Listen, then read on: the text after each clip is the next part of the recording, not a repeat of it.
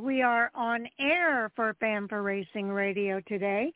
It is Thursday, September the 21st, and we are here for our Fan for Racing's Texas NASCAR Weekend Preview and our Hot Topic Sound Off.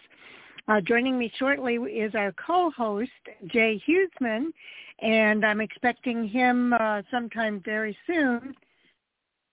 So we'll look forward to hearing from him. And let's see, I'll go ahead and do our agenda for today, which is kind of evolving because I was a week ahead of myself for the ARCA Menards Series races coming up this in 2 weeks. Okay, in our first half hour, we're going to do some short track races. We're going to let you know what races are coming up in both dirt and short track. And then we'll give you some updates. We'll maybe extend that a little bit, and then we'll also give you some updates on what's happening in ARCA.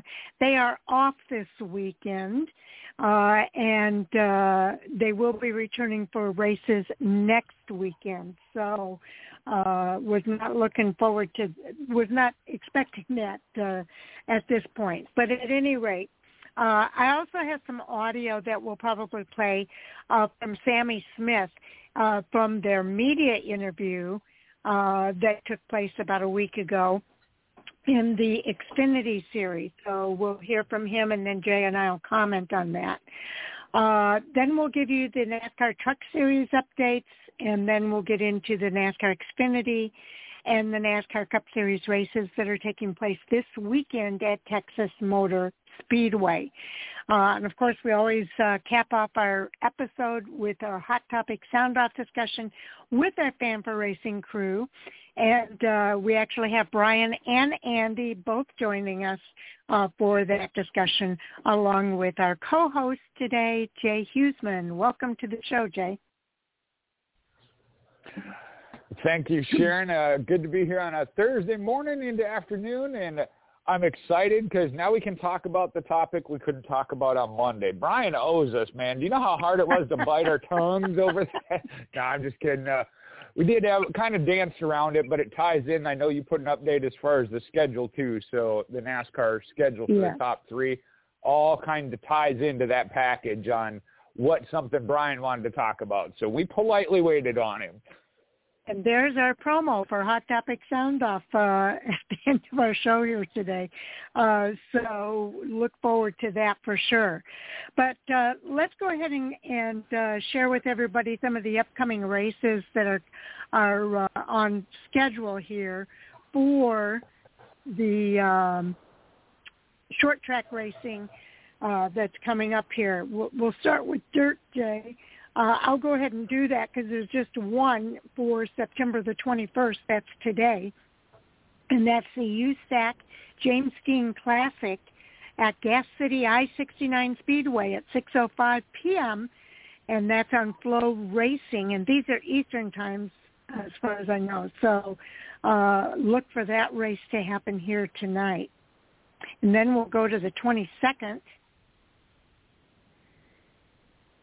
All right, for the dirt action there, we got stuff on both Flow Racing and Dirt Vision. So let me run down the Dirt Vision ones. The World Outlaw Sprint Cars 4-Crown Nationals. That'll be at Eldora Speedway at 5:45 p.m.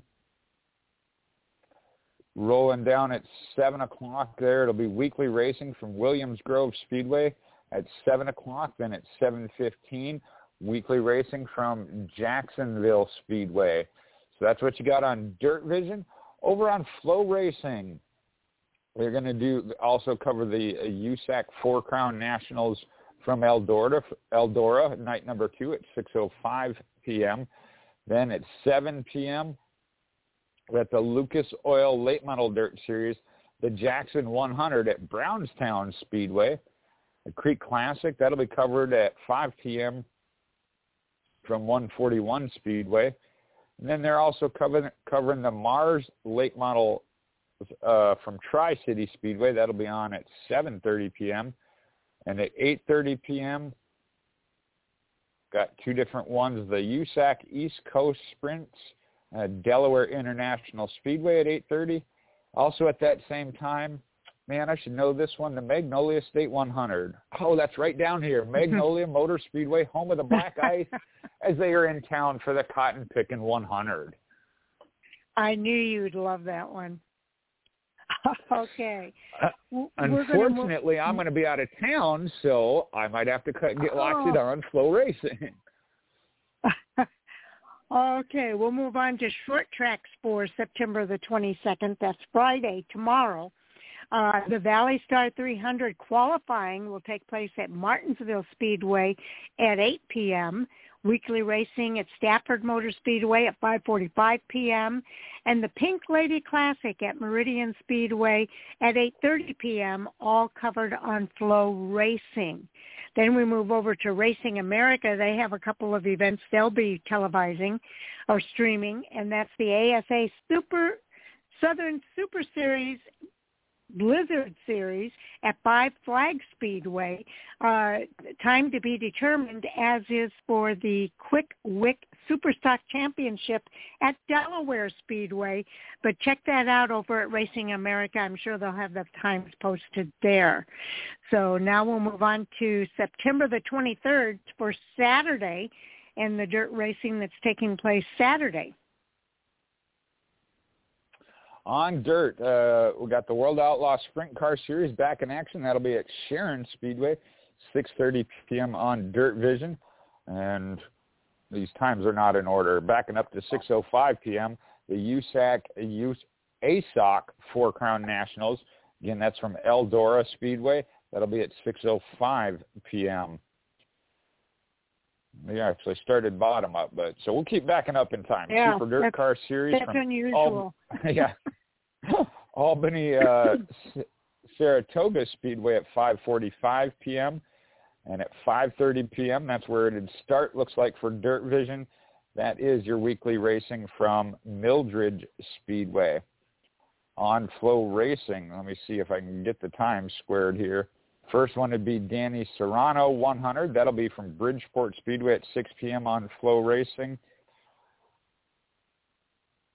Then we'll go to 7 o'clock, Lucas Oil Late Model Dirt Series. Again, the Jackson 100, a two-night show from Brownstown Speedway. 5 p.m., the Creek Classic, the 141 Speedway. That'll be on at 5 p.m. as well. Then 7:15, the Fall Hall at 34 Raceway at 7:15. At 7:30, you got your choice. Mars Late Models from Tri-City Speedway and the weekly points race from Port City Raceway. And at 8:30 p.m., the continuation of the Magnolia State 100 from Magnolia Motor Speedway. Okay, now we'll move over to short tracks for September 23rd, Saturday. Let me see. I don't know. I've got the same problem here. These are all out of order and some are yet to be determined. Let me start with Flow Racing at 1:15 p.m. The Napa Auto Parts Fall Final at Stafford Speedway will be available. Moving on with Flow Racing at 5 p.m. We've got the NASCAR Cecil Palm Tree 160 at Riverhead Raceway. And let's see. Also at Flow Racing, the Pink Lady Classic at Meridian Speedway at 8:30 p.m. Now we'll go 3 p.m. I missed this one. The Valley Star 300 at Martinsville at 3 p.m. will be available. All right. Racing America has a few here. 3 p.m., the Monster Truck Throwdown at Slinger Super Speedway. Also at Racing America at 3 p.m. is the APC Late Model Series Championship, and that's at Delaware Speedway. They don't have a time here for this one, but it's the ASA Southern Super Series Night of the Champions. That's at 5 Flag Speedway. Continuation of that going on. And then Reveal the Hammer Outlaw Late Model Series at Owasso Speedway is available. And the Pro Star Series at Spud Speedway available. And the CRA Late Model Sportsman 200 at Anderson Speedway. Those are all to be determined, but they are available at Racing America. So head on over there, and I'm sure you'll be able to find the times for all of those there. Did I miss any, Jay? No, I think you got them. Again, I don't know why they didn't list them in chronological time order, but we got through it. They usually do, so I'm a little surprised. But, yeah, we'll move on to the 24th. This is Sunday. And you still got a little bit of racing you can catch there. I mean, actually, you got racing you can pick up at all times there, but some live events there. Sure. For the 24th, the Danny Serrano 100 from Bridgeport Speedway at 6 p.m. on Flow Racing is what's going to be covered for dirt. And then for short tracks on the asphalt, you got the NASCAR Weekly Racing from Riverhead Raceway at 5 p.m. on Flow Racing. And again, the archives, you could watch racing all day, every day for a long time, picking up stuff from Dirt Vision or Flow Racing. That is so true. Okay, we're going to kind of extend this a little bit because we do have a champion here. Connor Hall, a lot of you are familiar with that name from the NASCAR Truck Series. He races in that series on occasion. Well, he captured his first career NASCAR Advanced Auto Parts Weekly Series National Championship. And so we're going to cover that here as part of our short track segment. So do you want to start there, Jay? All right, I'm trying to pull that one back up because I believe that was on short track. Was that on Racing America or short track scene? Whoop. No, I sent it to you on the Teams page. Yep, I got it now. Okay. After winning that opening 11 races of the season at Langley Speedway, the 26-year-old Connor Hall captured his first NASCAR Advanced Auto Parts Weekly Series championship. The championship is the first for a Langley Speedway-based driver in the top division of NASCAR's Advanced Auto Parts Weekly Series in its 73-year history of the track. The late Sean Belluzzo won the Division II national title back in 2012. And Hall's opening 2011. win is Hall's opening series of wins included the 10 Weekly Series late model stock events and the Cars Tour event back on June 3rd. He would go on to tally 18 total wins in the 26 Weekly Series races. And those were at Langley, where he had 14 wins, Hickory Motor Speedway, where he picked up 3 wins, and then the Southern National Motorsports Park with 1 win, and recorded 23 top 5s and 24 top 10 results overall. Pretty impressive. The championship is a full-circle moment for Hall, who got his start in racing at the age of 8 with the Hampton Roads Kart Club at Langley. He competed in karts for 7 years before trying his hand at arena racing and then Legends cars. He began racing late models in 2014. Well, obviously, Hall is a professed late model stock car fan. As running home from school on Mondays as a kid to watch highlight videos on YouTube that recap the exploits of drivers such as Lee Pulliam, Philip Morris, and Josh Berry at tracks like Southern Boston Speedway and the Motor Mile Speedway. Now, this makes winning the Weekly Series championship that much sweeter for the Virginia driver. The magnitude of the championship is just beginning to sink in for Hall, who marked a special anniversary in his late model racing career last weekend at Langley when he ran his first race of the points season. When he ran his last race of the points season. Now, in addition to winning the Weekly Series National Championship, Hall also picked up the Southeast Regional title along with that. Now, there's going to be a complete list of regional and state Advanced Auto Parts Weekly Series champions and Jostin's Rookie of the Year awards, as well as champions of other national divisions, and that will be released in the upcoming days. So watch for that to come out. You can watch Hall as he next takes to the track this weekend. It'll be at the Martinsville Speedway in the Valley Star Credit Union 300, which is the nation's biggest, richest, and most prestigious NASCAR late model stock car race, and it's the final race in the Virginia Triple Crown finale, and that'll be on Saturday, September 23rd, that we talked about. Practice at 7 p.m. and the qualifying then on 2 p.m. Friday the 22nd. Now, the two-time Advanced Auto Parts Weekly National Champion 2005 and 21, Peyton Sellers, as well as Brendan Butterbean Queen, the 2023 Triple Crown points leader and winner of the opening 23 Triple Crown race at Langley, will also be featured in that race. The 2023 South Boston Speedway track champion Carter Langley is also slated to compete. So it sounds like it's going to be a pretty fun event to take part in if anybody has a chance to do that. I've got a cousin that lives out there. I'm wondering if he'll be going. I certainly would try to if I were in that area. Yes, indeed. All right. Let's go ahead and give you a few ARCA Menards Series updates here. Let me come over here. Their next races are actually next weekend. I was a whole week ahead of myself today when I was looking for information for these races and couldn't find it. The Atlas 200, it will be September 30th at 7:30 p.m. Eastern Time at Salem Speedway, and it will be televised on Fox Sports 1, so I think that's going to be pretty exciting, and I think fans will definitely want to take part in that. That'll be the 19th race, so the penultimate race before their season finale takes place at Toledo Speedway in a couple more weeks. So we'll have more details on that as time gets closer. But later that night, we'll also be able to take part in the Napa Auto Parts 150, September 30th, same date, at 10:45 p.m., and that will be at All-American Speedway.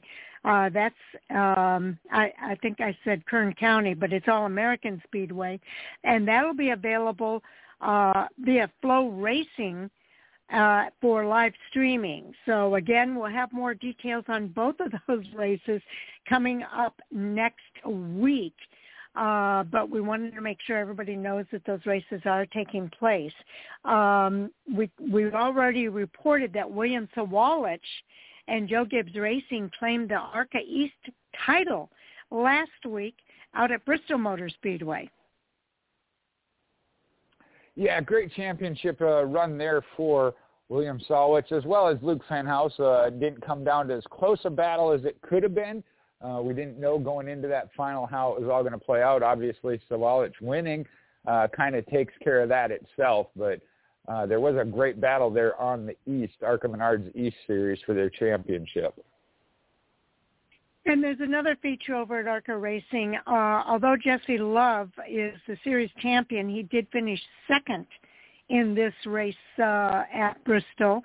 But in the process of doing that, he now has led more laps than any other driver in the ARCA Menards Series this season.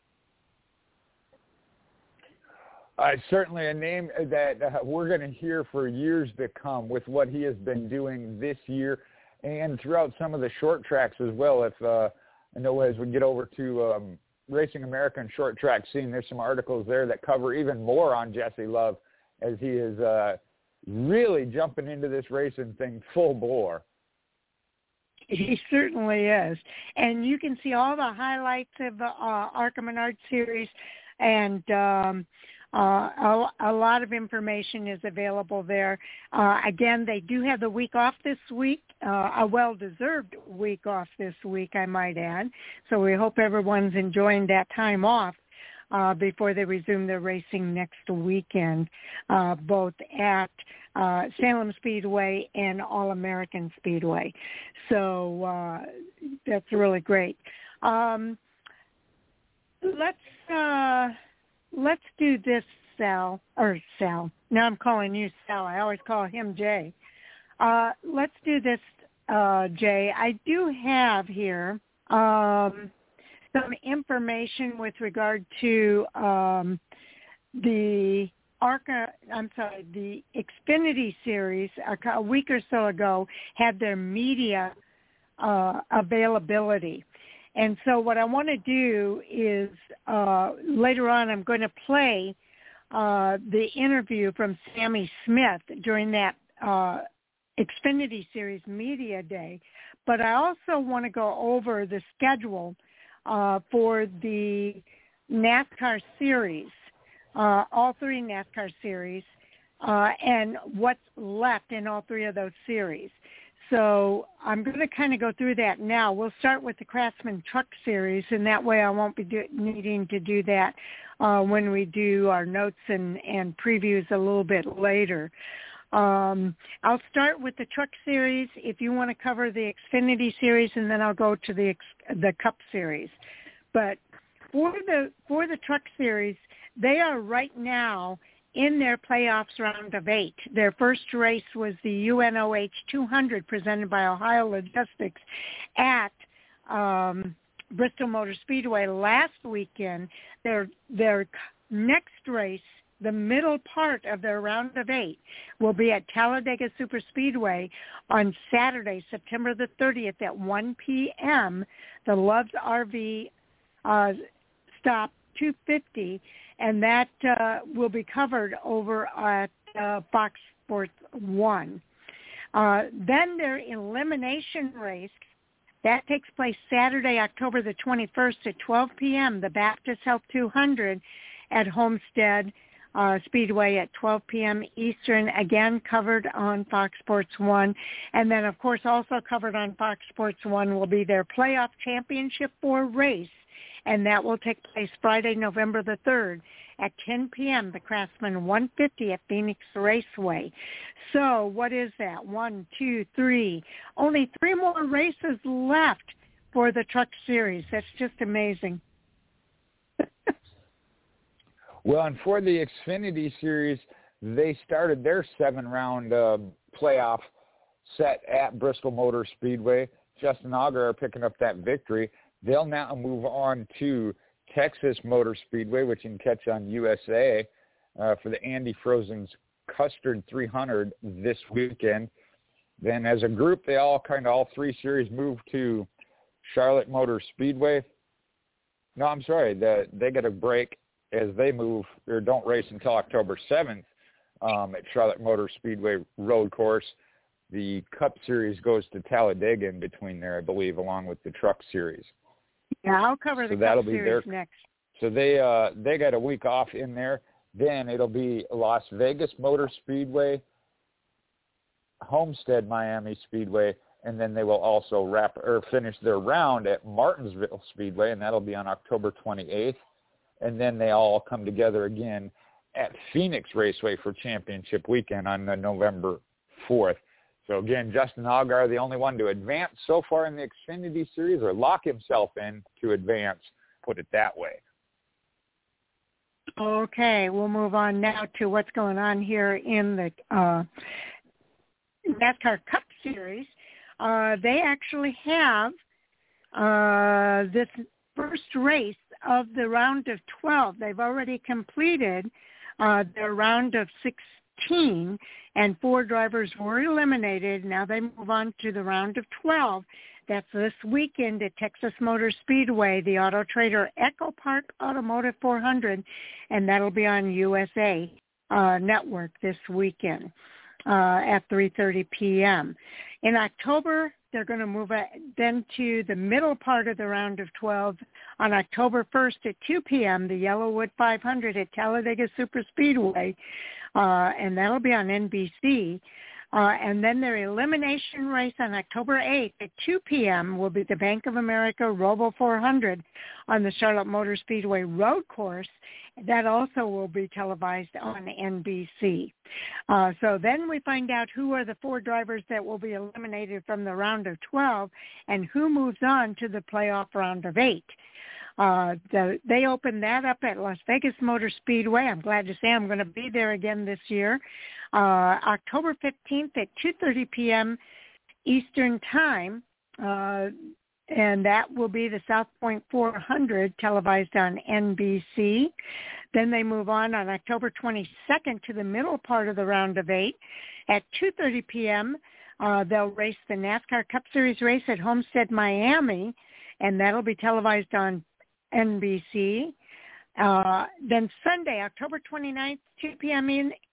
Eastern Time, the Xfinity 500 will be the elimination race at Martinsville Speedway, televised on NBC. That's going to be exciting. That's when 4 more drivers are eliminated, and we find out who the championship 4 are that move on to Phoenix Raceway on November 5th for the 3 p.m. race, the NASCAR Cup Series Championship event at Phoenix on NBC. So that's 1, 4,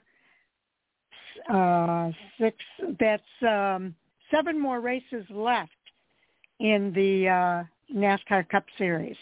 So a lot of exciting racing left to take place here. And, I think there's been a lot of grids that have been broken in the NASCAR Cup Series, Xfinity Series, and Truck Series, because there's been a few surprises this season. There has been, I know, and that's what makes it so tough, especially with how competitive it is now at all these levels. I know in the Cup Series there's a lot of talk about that throughout the week as they got their first round of eliminations. Kevin Harvick, obviously not this season he's wanted to have, or is usual for Kevin Harvick, but did make the playoffs, but then eliminated. The record-breaking and setting, unfortunately, Joey Logano, last year's champion, eliminated in the first round, first time in history there. But again, you can't say it was a complete surprise. It was very unfortunate because it was not of his doing as he got involved in an accident. Yes. It's just been some surprises there. So I can't wait to see how it continues as the season progresses with those next 7 races. Okay, I'm going to move on now to the interview that we have here for Sammy Smith. We're not going to take a full 15 minutes for this, Jay. I'm just going to play a little bit of that interview because it took place a couple weeks ago, and they've already raced. Since then, they've already raced the first race of their round of 12 playoff. So the Sandys Custard Frozen 300 will be the second race of their round of 12. And so keep that in mind as we listen. The interview is actually just a little over 12 minutes long. So I'm only going to play about 5 minutes of it, and then you and I can comment on it, and then we'll move on to our Truck Series update. Okay? All right. I'm going to hit record. So we'll be good to go here. And to kick us off, we're going to go to Matt Weaver. Matt, go ahead with your question. Hey, Sammy. Thanks for taking time today. First one for you. What's kind of gone wrong the last 2 months? Because I know everyone wants to peak around this time heading into the playoffs, and a lot's not gone your way. Yeah, for sure. That's a great question.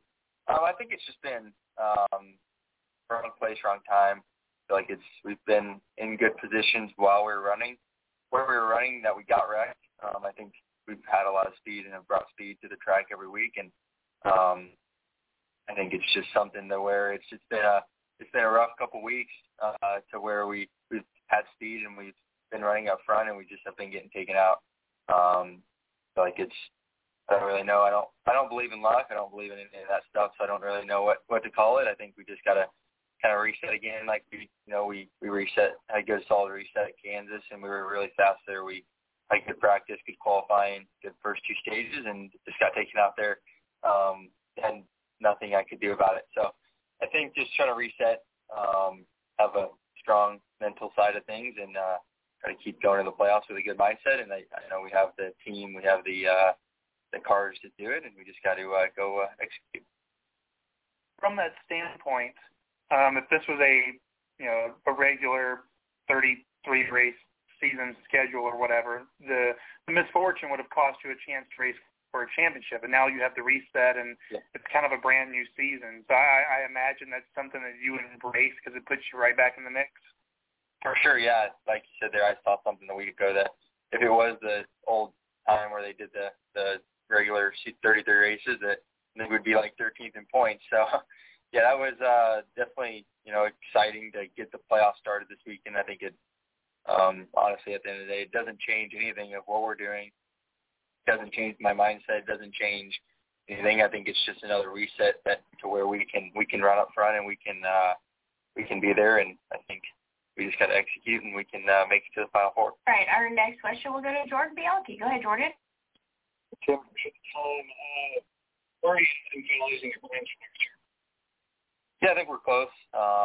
Still figuring out some things. I have a good management team, and obviously, hopefully, we have some stuff to announce soon. What % chance do you put it at that you return to Joe Gibbs Racing?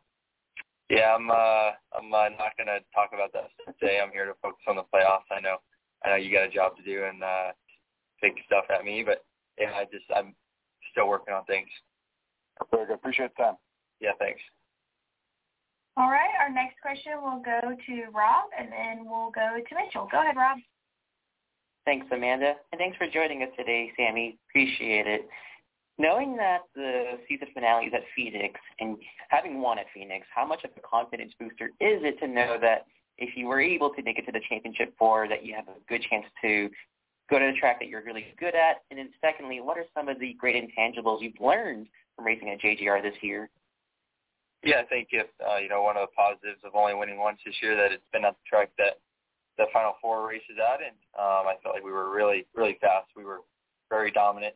I think we just got to, make it to that Final Four, and I think it's just all about execution. JGR has been awesome to me this year with everybody, with my teammate, John Hunter, my group team, Jabo, the whole A-team team has taught me a lot, and I think we just got to go execute that and try to, have a good solid race, 3 races this first round, and then take the second round as it comes. I think we don't need to look too far ahead of ourselves, and I think we just got to take one race at a time. Sounds good. Best of luck. Yeah, thanks. All right, Mitchell, go ahead. Sammy, obviously you had that big win earlier this year at Phoenix.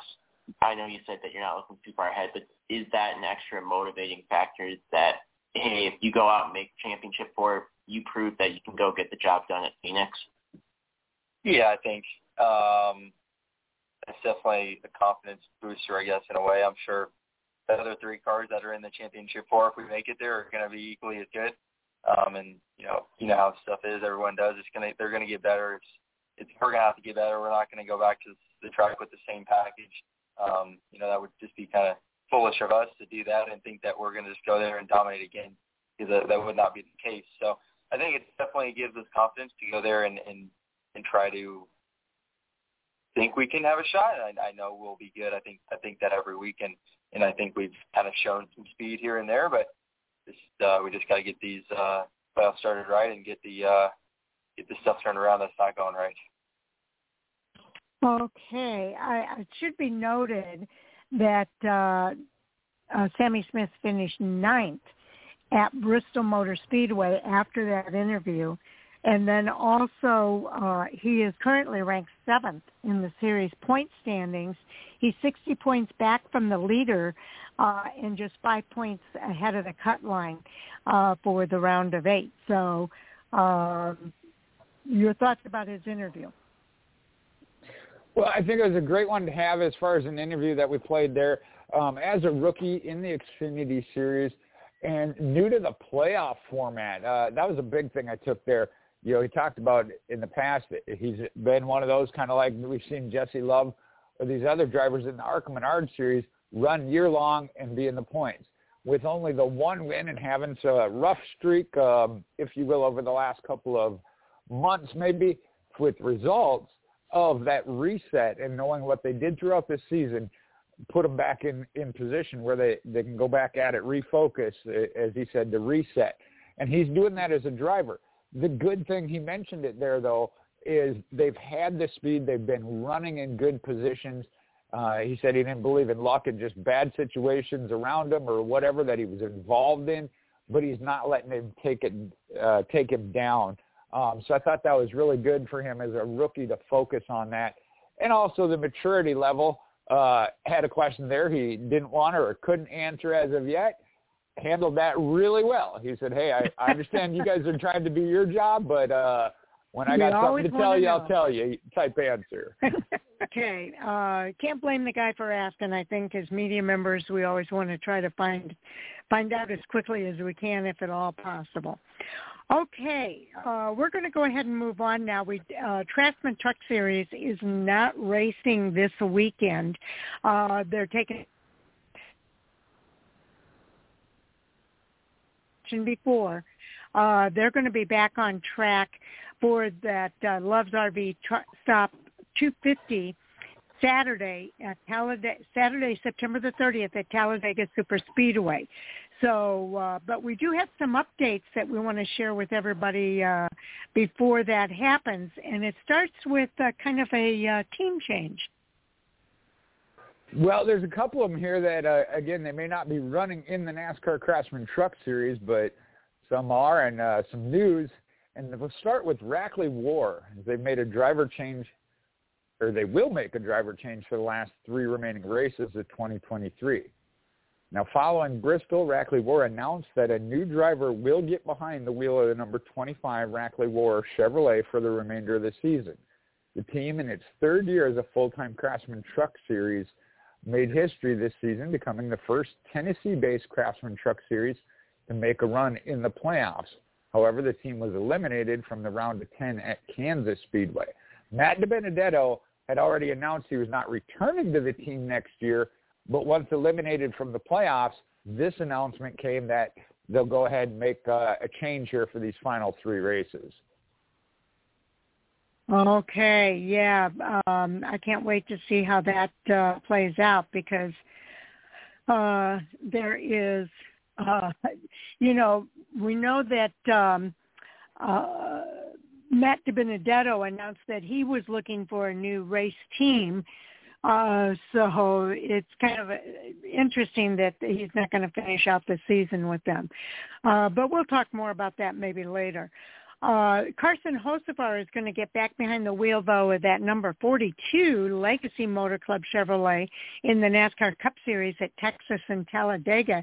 He normally races in the Truck Series, but on Sunday, Legacy Motor Club announced that the Truck Series playoff contender and standout driver Carson Hocevar is going to be back behind the wheel of that number 42 Sunseeker Resort Chevrolet Camaro ZL1 for 2 more events at Texas Motor Speedway and Talladega Super Speedway.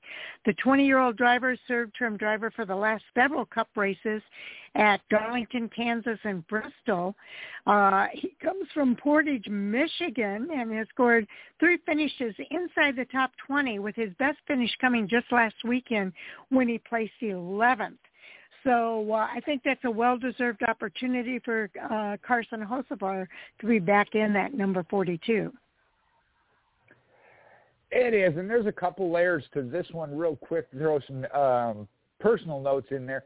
We know what Legacy Motor Club is going to do next year with John Hunter Nemechek, but he's involved in the Xfinity Series Championship and already has experience in the Cup cars, so they don't necessarily need to move him up right now. So I think allowing Carson Hocevar, and that name's going to come up again later on, to get these starts is working real well for the team. And that team right now, oddly enough, announced they were leaving Chevrolet to go to Toyota, running maybe the best they have all season. So that's kind of an oddity. Yeah, it's really cool, though, to see it happening. So we've got some clinch scenarios to take a look at for the 3 spots that are left. When we look at that, you're right. With headed to Talladega, we got 1 race down in the round of 8. So we'll look at what can happen at Talladega. Now, already clinched is Corey Heim picking up that victory. Now, if there's a repeat winner or win by a driver who cannot advance into the next round, drivers could clinch by being 56 points above the 3rd winless driver in the standings. And the same would hold true if a new win comes from either Christian Eckes or Carson Hocevar. So with that, Christian Eckes or Carson Hocevar would only be able to clinch with a little bit of help. When we look at the point standings, they're really tight. Now, if there's a new winner from Grant Enfinger or another winless driver lower in the standings but still eligible to advance to the next round, again, you'd need the 56 points above the second winless driver, which nobody would be able to do without help, and that's Christian Eckes. But drivers that can still advance on their win alone, that includes Eckes and Hocevar Enfinger, also Zane Smith, Ben Rhodes, Nick Sanchez, and Ty Majeski. Yeah, it's pretty cool to see how tight this is. And a lot can still happen. Talladega, we all know that's a wild card race. So the standings could really get shaken up if there's a lot of action on the track, which I'm pretty sure is going to happen. Most certainly. We know that from Talladega. Okay. Right now, talking about how tight it is, the four drivers that are above the cut line, they all have 3 wins apiece. That's Corey Heim, Christian Eckes, Carson Hocevar, and Grant Enfinger. And they are, Corey Heim, as you mentioned, he's in on the win. Christian Eckes is 29 points back, Carson Hocevar 22 points back, and Grant Enfinger only 14 points, above the cut line. That's the amount that they are above the cut line. So 29 points above for Christian Eckes, 22 points above, and 14 points above for Grant Enfinger. Those that are below the cut line, Zane Smith has the 2 wins, Ben Rhodes has 1. Nick Sanchez and Ty Majeski do not have wins yet. So let's see. Zane Smith is 14 points below the cut line. Ben Rhodes 19 points. And Nick Sanchez and Ty Majeski are both 22 points behind that cut line. So it's going to be interesting to see how it plays out. But Corey Heim's already punched his ticket, Jay. Yeah, and that's the easiest way with how tight those points are. Win and you move on, which is what Corey Heim has done. Now, it's Christian Eckes, though, that was dominant in Thursday's Uno 200 at Bristol Motor Speedway as he sat on the pole and swept stage 1 and 2 for leading 150 of the 200 laps. But it's the end. 5 laps to go. It was the regular season champion, Corey Heim, who made that late race pass on Eckes to take the checkered flag. Driver of the number 11 Tricon Garage Toyota Tundra TRD Pro claimed the victory by 0.218 seconds, and that marks his 3rd Craftsman Truck Series victory of the season, his 1st at Bristol, and the 5th of his overall career in just 38 races. The 21-year-old will now get to breathe a little easier as the competitors head to Talladega next weekend, knowing that win secured him in the first spot of the Championship 4 race at Phoenix Raceway coming up on November 3rd. Now, although Eckes, driver of the number 19 McNally Hilgerman Racing Chevrolet, was in complete control of that race until he ran into lap traffic with under 10 laps remaining, he managed to cross the finish line behind Heim, which was his 9th top 5 finish of the season. The 22-year-old is only 1 point behind Corey Heim in the standings. And then as for the other NASCAR Craftsman Truck Series playoff contenders in the round of 8, Bristol was kind of most of them. Enfinger 3rd, Hocevar 4th, Rhodes 7th, Sanchez 9th, Majeski 19th, and Smith 24th. Those were the 2 you saw got 22 and 19-point gaps. Big thing is, though, with it being that tight in the points and that tight on the track, every single position matters. It certainly does. Okay, we'll wrap up the Truck Series here as they begin preparations for a wild race at Talladega. And I will just say we're going to cover a little bit of history here. They have a week off in order to regroup and go over strategy before they head to Talladega for their middle race in the round of 8.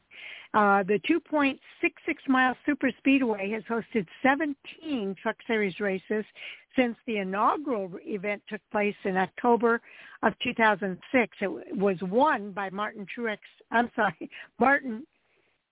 Martin, driving the number 6 Roush Racing, now known as ARCA Ford. Notably, there have been 12 different race winners and 15 different pole winners. Talladega has participated in the Truck Series playoffs since its inception in 2016, and the 2023 season marks the third time that the Super Speedway has hosted the fifth race in the playoffs. They did it in 21, 22, and 23. This is the third different spot that Talladega has resided in the playoff schedule. In 2016, 17, and 18, the track played host to the third playoff race. In 2019, it moved to host the fourth race, but moved back to the first round elimination race in 2020. All 7 previous playoff races at Talladega have been won by non-playoff drivers. So that's kind of interesting. And these are all fall races. So Grant Dinfinger won in 2016. It was race number 19, as it was for the next 2 drivers, Parker Kligerman in 17 and Timothy Peters in 18. In 2019, it was the 20th race. Spencer Boyd won that race. Rafael Lassard won the 19th race in 2020. And then the 20th race was won by Tate Fogelman in 21, and Matt DiBenedetto won that race in 2022 as the 21st race. After this week of break, the drivers will kick off their 5th playoff weekend with qualifying at 9:30 a.m. Eastern Time on Saturday, September the 30th. So definitely looking forward to the Truck Series being back on track at Talladega. But this weekend we have the NASCAR Xfinity Series Andy's Frozen Custard 300 at Texas Motor Speedway this Saturday, September 23rd at 3:30 p.m. Eastern Time. It will be on the USA Network at 3 p.m. Eastern, and we'll have radio coverage available on PRN and SiriusXM NASCAR Channel 90. They'll race a distance of 300 miles, over 200 laps. First 2 stages are 45 laps each. Stage 1 ends on lap 45, stage 2 on lap 90, and the final stage will be 110 laps, ending on lap 200. So what do we have here for the Xfinity Series, Jay? Well, a couple things to look forward to, as we already talked about a little bit. Drivers kind of getting, previews for next year, or opportunities that may lead to something next year. Mm-hmm. We're going to start with Daniel Dye, as he's going to make 3 Xfinity starts here in 2023. Daniel Dye, who's in his rookie season in the Craftsman Truck Series, he'll be making those 3 starts this season behind the wheel of number 44 Chevrolet with Alpha Prime Racing. Dye will kick off that 3-race stint this weekend at Texas Motor Speedway, and then he'll continue on to Las Vegas Motor Speedway before closing out his Xfinity Series run at Phoenix Raceway. Okay, that's good news for Daniel. Also, we kind of talked a little bit about this on Monday night. Lane Riggs is going to make his Xfinity Series debut at Texas. Kaulig Racing is tapping the 21-year-old Lane Riggs for the race this weekend at Texas. He's going to get behind the wheel of the number 11 Chevrolet for his debut in that series. Although this is his first stint in the Xfinity Series, he has made a total of 6 starts in the Truck Series, posting 1 top 5 and 2 top 10s. So I'm looking forward to seeing how he does in that Kaulig number 11.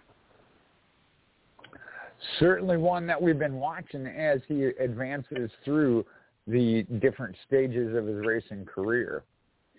Now, you want some help on this next one, Jay? Yeah, if we want to go every other one, all right. We're going to take a look. We're going to scout the playoff field here at Texas, as the NASCAR Xfinity Series drivers range in experience at Texas Motor Speedway from veterans to rookies. So we're going to look at how they've performed at the 1.5-mile track. Okay, I guess we'll start with Josh Berry. He's in that final playoff spot. Berry heads to Texas with 3 starts on his resume, and those 3 starts included 2 top 10s and having led 46 laps.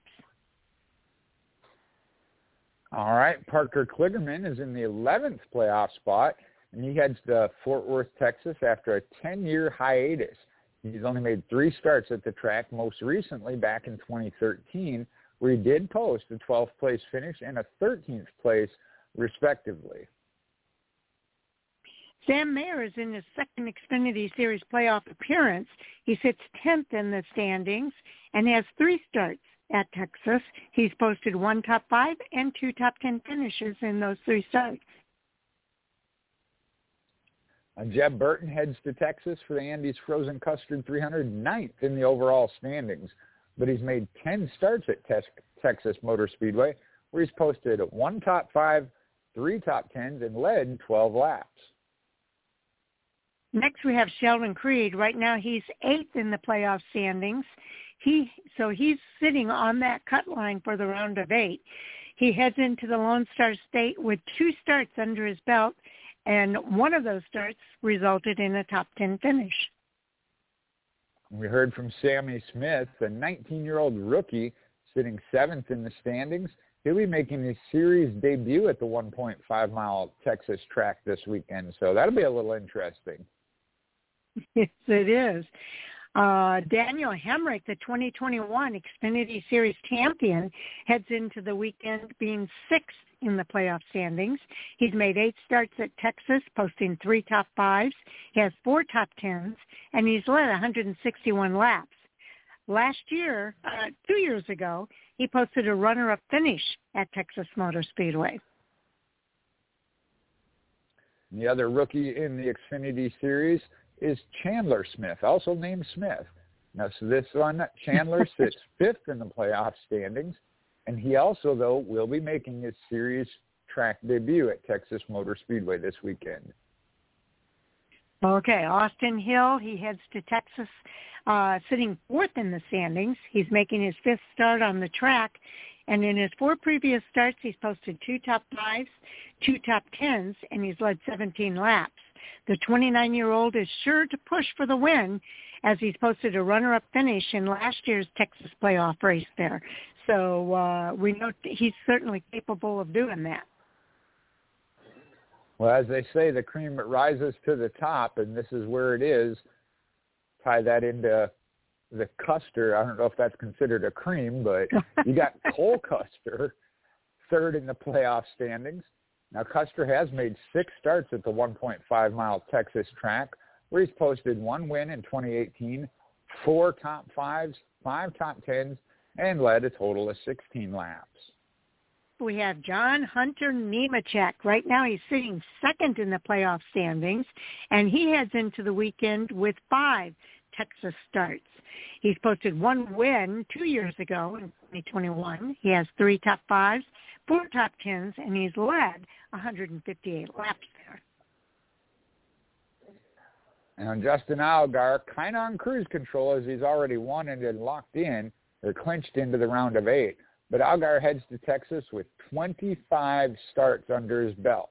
In those 25 starts, he's posted 5 top 5s, 13 top 10s, and led a total of 226 laps. Best finish, a runner-up, and that came back in 2021. Okay, real quick, we'll look at some clinch scenarios here as the playoffs continue.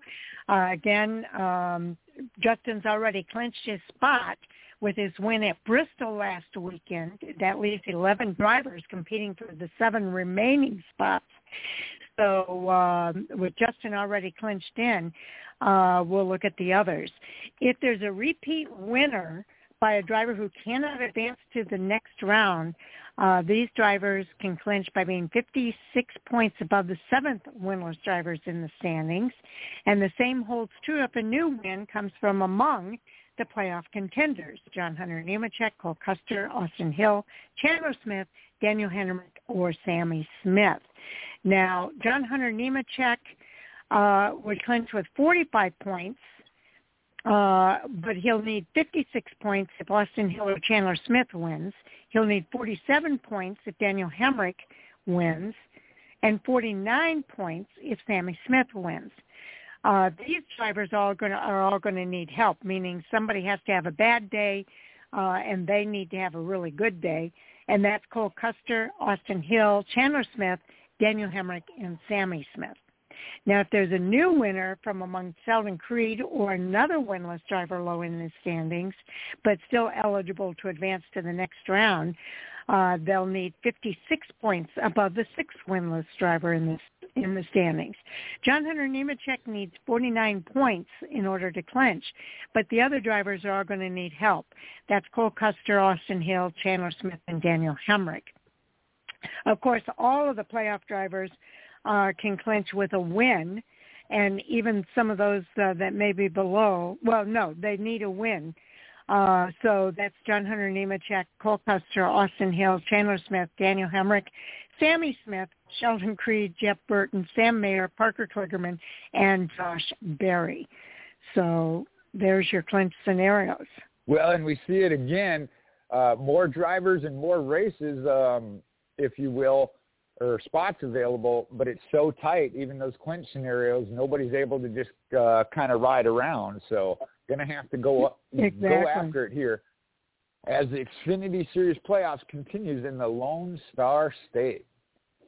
The Xfinity Series kicked off the 2023 playoffs last weekend at Bristol Motor Speedway, and the opening race saw Junior Motorsports' Justin Allgaier take that checkered flag. With that win, Allgaier clinched his spot into the playoffs round of 8, and that round will start at Las Vegas Motor Speedway coming up on October 14th. But they now head to Texas Motor Speedway for the Andes Frozen Custard 300. And although the Fort Worth track has been on the Xfinity Series playoff circuit since its inception in 2016, this will be the first time the track will play host to the second race of the postseason. Now, Texas has occupied 4 different spots in the playoff schedule. Prior to this season, Texas Motor Speedway has hosted the 4th race in the playoffs, or the round of 8 opener. From 2016 to 2020. And then it was the 3rd race of the playoffs in 2021 and the postseason opener in 2022. Now, in total, the 1.5-mile Texas track has hosted 44 Xfinity Series races, which has produced 24 different race winners and 26 different pole winners. 6 races have been won from the pole or first starting position, most recently by Ryan Blaney in 2016. NASCAR Cup Series star Kyle Busch has made quite the name for himself at Texas Motor Speedway, as he holds the record in almost all categories in the NASCAR Xfinity Series. Let's start with most wins at 10, poles at 4, top 5s at 17, top 10s at 18, and lead lap finishes at 20.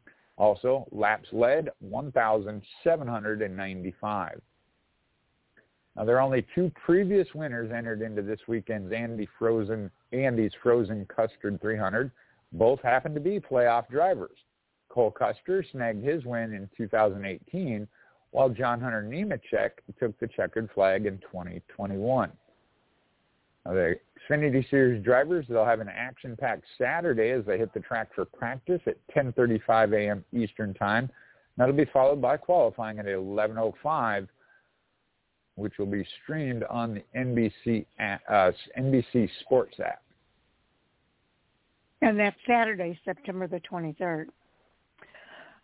Okay, next up we'll go to the NASCAR Cup Series for the Auto Trader Echo Park Automotive 400 at Texas Motor Speedway on Sunday, September the 24th.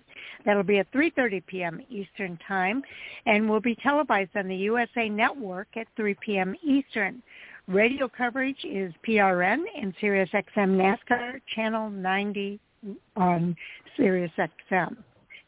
They'll race a distance of 400.5 miles over 267 laps. The first 2 stages are 80 laps each. Stage 1, of course, ends on lap 80. Stage 2 on lap 160.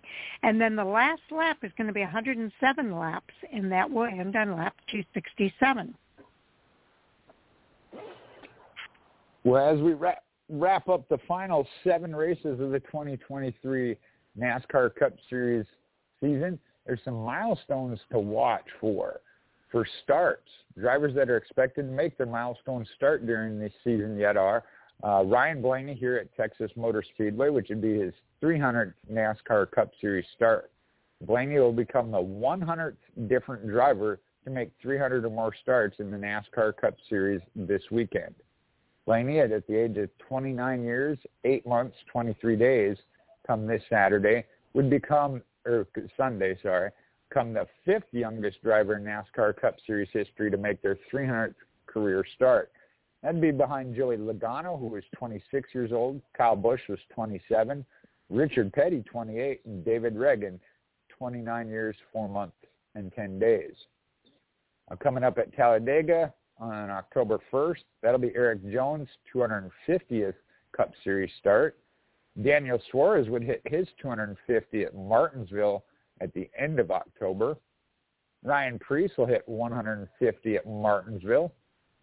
Ty Gibbs already in his rookie season here looking to hit his 50th start at Martinsville Speedway. And then at Phoenix Raceway to wrap up the season, Denny Hamlin would make his 650th Cup Series start, as well as Ricky Stenhouse Jr., but he's only at the 400 start mark. Now, when we look at driver wins, what's that? Only, I said only. Yeah. Driver wins. Imagine this. Kyle Busch currently leads all active drivers in career wins with 63. He's followed by Kevin Harvick at 60, Denny Hamlin 51, Brad Keselowski 35, Martin Truex Jr. 34, Joey Logano 32, and Kyle Larson at 22. All those drivers have a few more opportunities to add to their list. This one's a big one for organizations. As we close in on NASCAR Cup Series win number 300 for Hendrick Motorsports, they currently sit at number 299 team wins at NASCAR's highest level, which is the most all-time in the Cup Series. Hendrick Motorsports will look for their 300th victory this week, or looked for it last weekend at Bristol, but Wood Brothers is also on the cusp of a milestone victory in the Cup Series as they are looking for their 100th NASCAR Cup Series win. Hendrick Motorsports leads all active NASCAR Cup Series organization in wins with that 299. They're followed by Joe Gibbs Racing at 207, RFK Racing at 141, Team Penske at 137, Richard Childress has 116, and then just under the 100 mark, you got Wood Brothers Racing at 99, Stewart Haas Racing is at 69, Trackhouse Racing already got 5, as well does 2311 Racing. Front Row Motorsports has 4, JTG Daugherty Racing has 2, and then Colleague Racing and Spire Motorsports each have 1. We talked about organizations, then comes the manufacturer. There again, we're closing in on a NASCAR Cup Series win number 850 for Chevrolet, currently sitting at 846. Again, that's the most all-time in the Cup Series. Ford has the second most wins all-time in the Cup Series at 712. Toyota is 5th at 179. In between there at 3rd, you got Dodge at 213, and then Plymouth at 4th with 189. And this one's a different one. It has a lot of different participants. Hey, Sharon, you might have something to say about this one. The number 99 car is looking for their 50th win in the NASCAR Cup Series. Okay. All right. The Busch Light Clash. Big news this week is they are going to return to the Los Angeles Memorial Coliseum in 2024. And they're not just returning to it. They're adding more racing power-packed lineup to the schedule here. NASCAR announced this week that the NASCAR Mexico Series will race on Sunday, February 4th, and will precede its season opening exhibition featuring the stars of the NASCAR Cup Series, the 3rd annual Busch Light Clash at the Coliseum. And that means that fans can enjoy 2 great races in one day inside the greatest stadium in the world. So NASCAR has opened its season in the Busch Light Clash at the Coliseum for the past 2 years. Joey Logano won the inaugural event in 22, while Martin Truex Jr. hoisted the trophy earlier this season beneath that Olympic cauldron in February.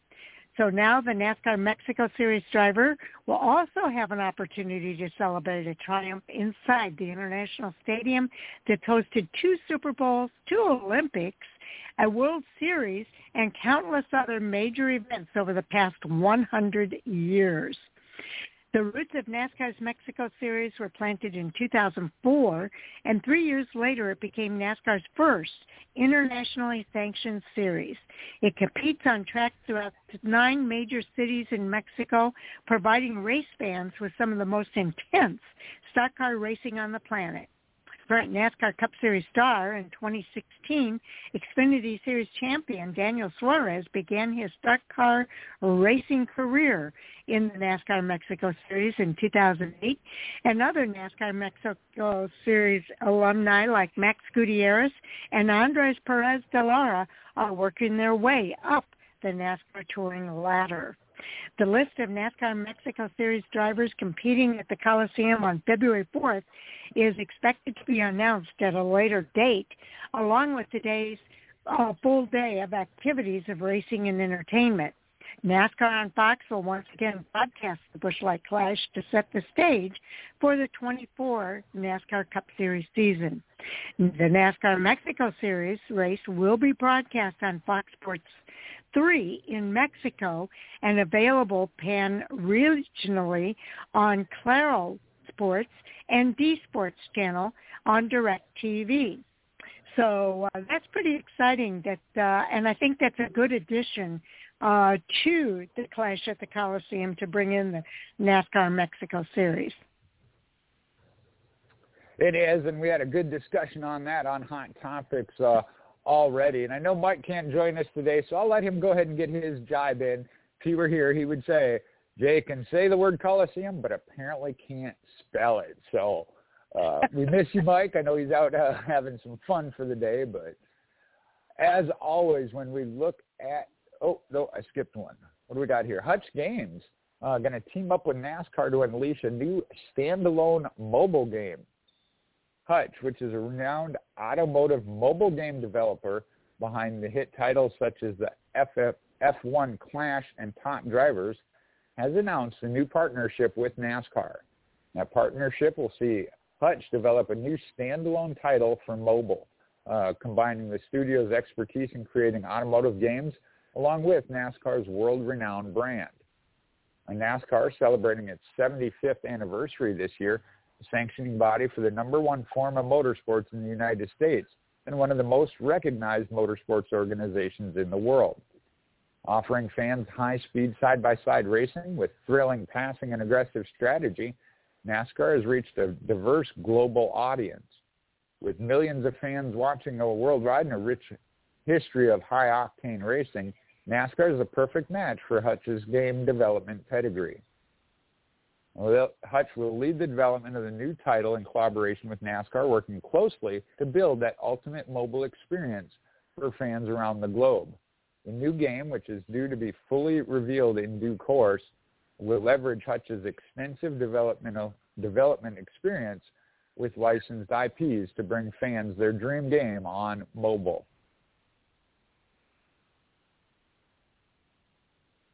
Okay. Next, we'll talk about Big Hoss. And we know about Big Hoss at Texas Motor Speedway. They're saying it's to become bigger in time for the NASCAR weekend. It's not easy to improve on a Guinness World Record achievement, but Texas Motor Speedway is going to do just that when it installs its new state-of-the-art Big Hoss TV screen at the Fort Worth facility in time for the Auto Trader Echo Park Automotive playoff race this weekend. The new and improved Big Hoss TV is located above the Big Briggs Burnout Alley on the Speedway backstretch. It will be a digital LED vision ultra screen provided by Argyle, Texas-based Go Vision. It will be 10% larger at 22,696 square feet to 20,660 square feet. It'll have 22% more pixels, 8,236,800 total pixels to 6,405,120 total pixels, and it'll have 20% higher resolution from 16 millimeter to 20 millimeter. It will be 16% brighter, 7,000 NITs calibrated brightness to 6,000 NITs calibrated brightness. Now, the multi-million-dollar Big Hoss TV upgrade, it continues Texas Motor Speedway's ongoing commitment to enhance the race fans' overall experience. Last year's No Limit Next projects included 3 open-air bars on the main concourse and in the grandstands, and increased leg room, drink rails, and the 3,000-foot wooden belly-up that extends from Turn 4 to Turn 1. Big Hoss TV was on 18th of 2014 and received certification from the Guinness World Records on April 6th of 2014 as part of the pre-race ceremonies for that afternoon's NASCAR Cup Series race. Its 20,660 square foot screen was recognized as the world's largest HD LED video board. GoVision is the premier provider of large-scale LED video displays, renowned for its unique ability to provide experience unrivaled in live sporting, music, and corporate events, both through its rental of large-scale LED video displays and the fixed installations like Big Hoss. So Big Hoss is getting even bigger. And that's actually kind of unbelievable, but they're making it happen. Yes, they are. Country music star Jelly Roll has been named the Grand Marshal for Texas. A 5-time CMA nominee, 8-time People's Choice Country Award nominee, and 3-time CMT award-winning artist Jelly Roll, the breakthrough singer-songwriter who burst upon the country music scene with his massive hit Save Me, as well as back-to-back #1 singles Son of a Sinner and Need a Favor, is going to serve as the Grand Marshal for that Auto Trader Echo Park Automotive 400 NASCAR Cup Series playoff race this Sunday at Texas Motor Speedway. Originally from Antioch, Tennessee, Jelly Roll, his real name is Jason DeFord, earned numerous milestones this year, including a 44-date sold-out backroad baptism tour, multi-week, multi-platinum, and multi-genre #1 singles, and the biggest country album debut in Billboard consumption chart history with the release of his album Whitset Chapel back in June, which debuted top 3 on the Billboard 200 chart. We also have some other dignitaries for this weekend's race. The Grand Marshal mentioned will be the 3-time CMT Music Award winner Jelly Roll, but the honorary starter is going to be Texas Rangers Chief Jason Taylor. The official pace car driver, sports entertainment TV personality Sage Steele. The national anthem will be by Fort Cavaros 1st Cavalry Band. God Bless America will be by the U.S. Marines veteran Don Graves. The invocation will be retired Lieutenant Colonel Carolyn Blaze Jensen. And the flyover, that'll be by the U.S. Air Force C-5M Super Galaxy from the 433rd Airlift Wing from Lackland Air Force Base right there in San Antonio, Texas. On Saturday for the Xfinity Series race, the Grand Marshal there will be Andy Kuntz, which is Andy's Frozen Custard Chief Executive Officer, Andy Kuntz, and his wife, Dana. The honorary starter will be Andy's Custard's newest franchisee from Iowa, Brandon Pratt. National anthem is going to be country music singer Alex Hall. And there the flyover will be 1 CH-47 Chinook and 2 UH-60 Blackhawk helicopters from the 1st Air Cavalry Brigade in Fort Cavaros, Texas. Well, there's a driver to watch this weekend at Texas Motor Speedway, and he's a Texas native. Hailing from Prosper, Texas, Chris Buescher is definitely going to give fans from Texas something to cheer about this season. The 30-year-old has put up 3 wins at Richmond, Michigan, and Daytona, and this year is ranked 5th in the playoff standings, heading to his home track of Texas Motor Speedway for the round of 12 opener. We know Chris Buescher is from RFK Racing. Buescher is having a career season, and he looks to be a real contender for the championship this year. In 29 starts, he's collected those 3 wins. He also has 8 top 5s, 14 top 10s, and he's led 232 laps and has an average finish of 12.1 on the season.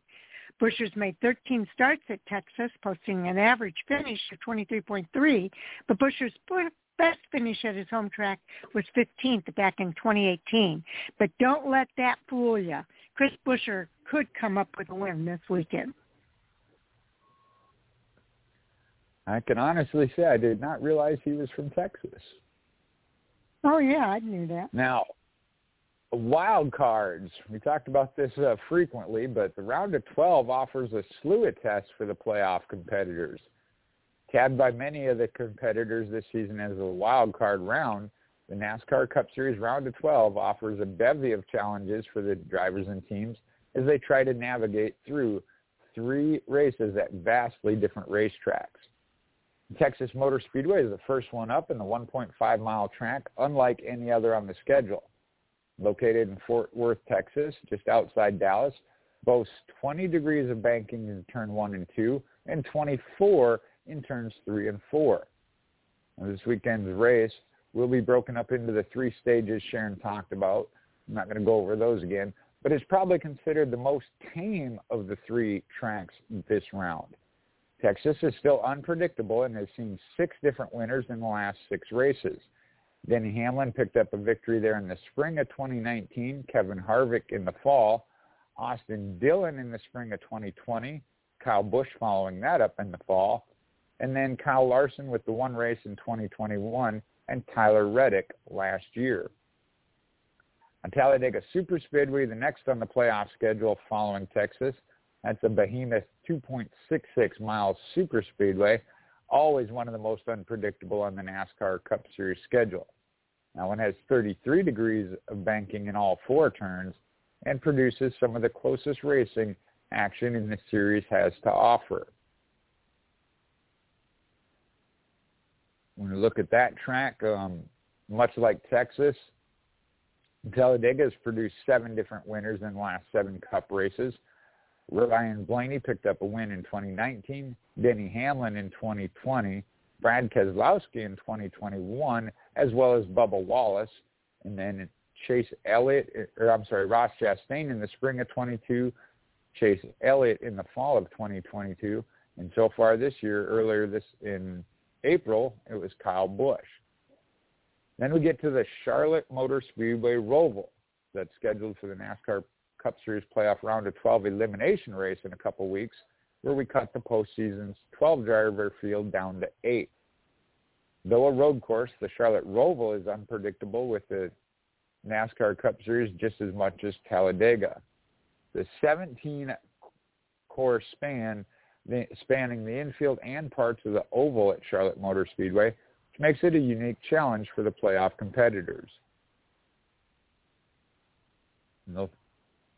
Since joining the NASCAR Cup Series schedule in 2018, the Roval has produced 4 different winners in its 5 races. Ryan Blaney winning in 2018. Chase Elliott did it back from 2019 and 20, but then Kyle Larson came along in 2021, and last year, and a wild one for sure, Christopher Bell. Okay, well, the playoff is looking forward to another great this weekend at Texas Motor Speedway, and they're setting the stage for the playoffs. It's actually hosted the NASCAR Cup Series 42 times, producing 20 different Busch Light pole winners and 20 winners. The first Cup Series race at Texas was on April 6th of 97.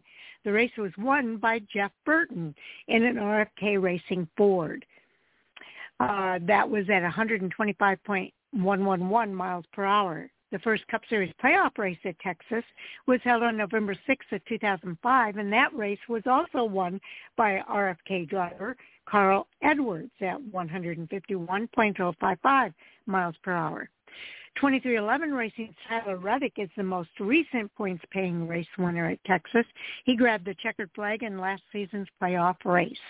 A total of 25 different Cup Series drivers have won the pole at Texas Motor Speedway, and 6 of the 25 Cup Series pole winners are active this weekend. Kurt Busch leads the Cup Series in poles at Texas with 3, dating back to 2015. The playoffs of 2017 and the spring of 2018. Kevin Harvick in 2017 and 19. Brad Keselowski in 15 and 22. Martin Truex Jr. in 2007 and 12. They lead all active drivers in Cup Series polls at Texas Motor Speedway with 2 apiece. So also Ryan Blaney, Austin Dillon, and at the track.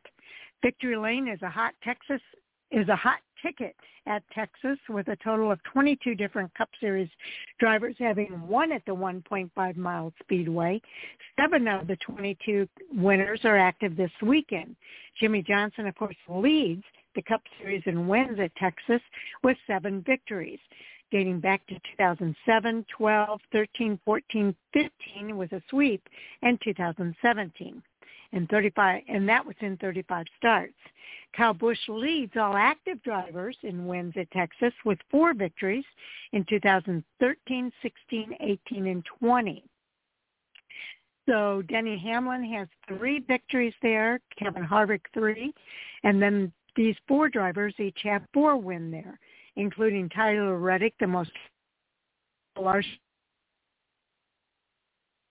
Last season's Cup Series playoff winner, Tyler Reddick, returns to Texas to defend that win and get his second postseason victory of 2023. He also won at Kansas.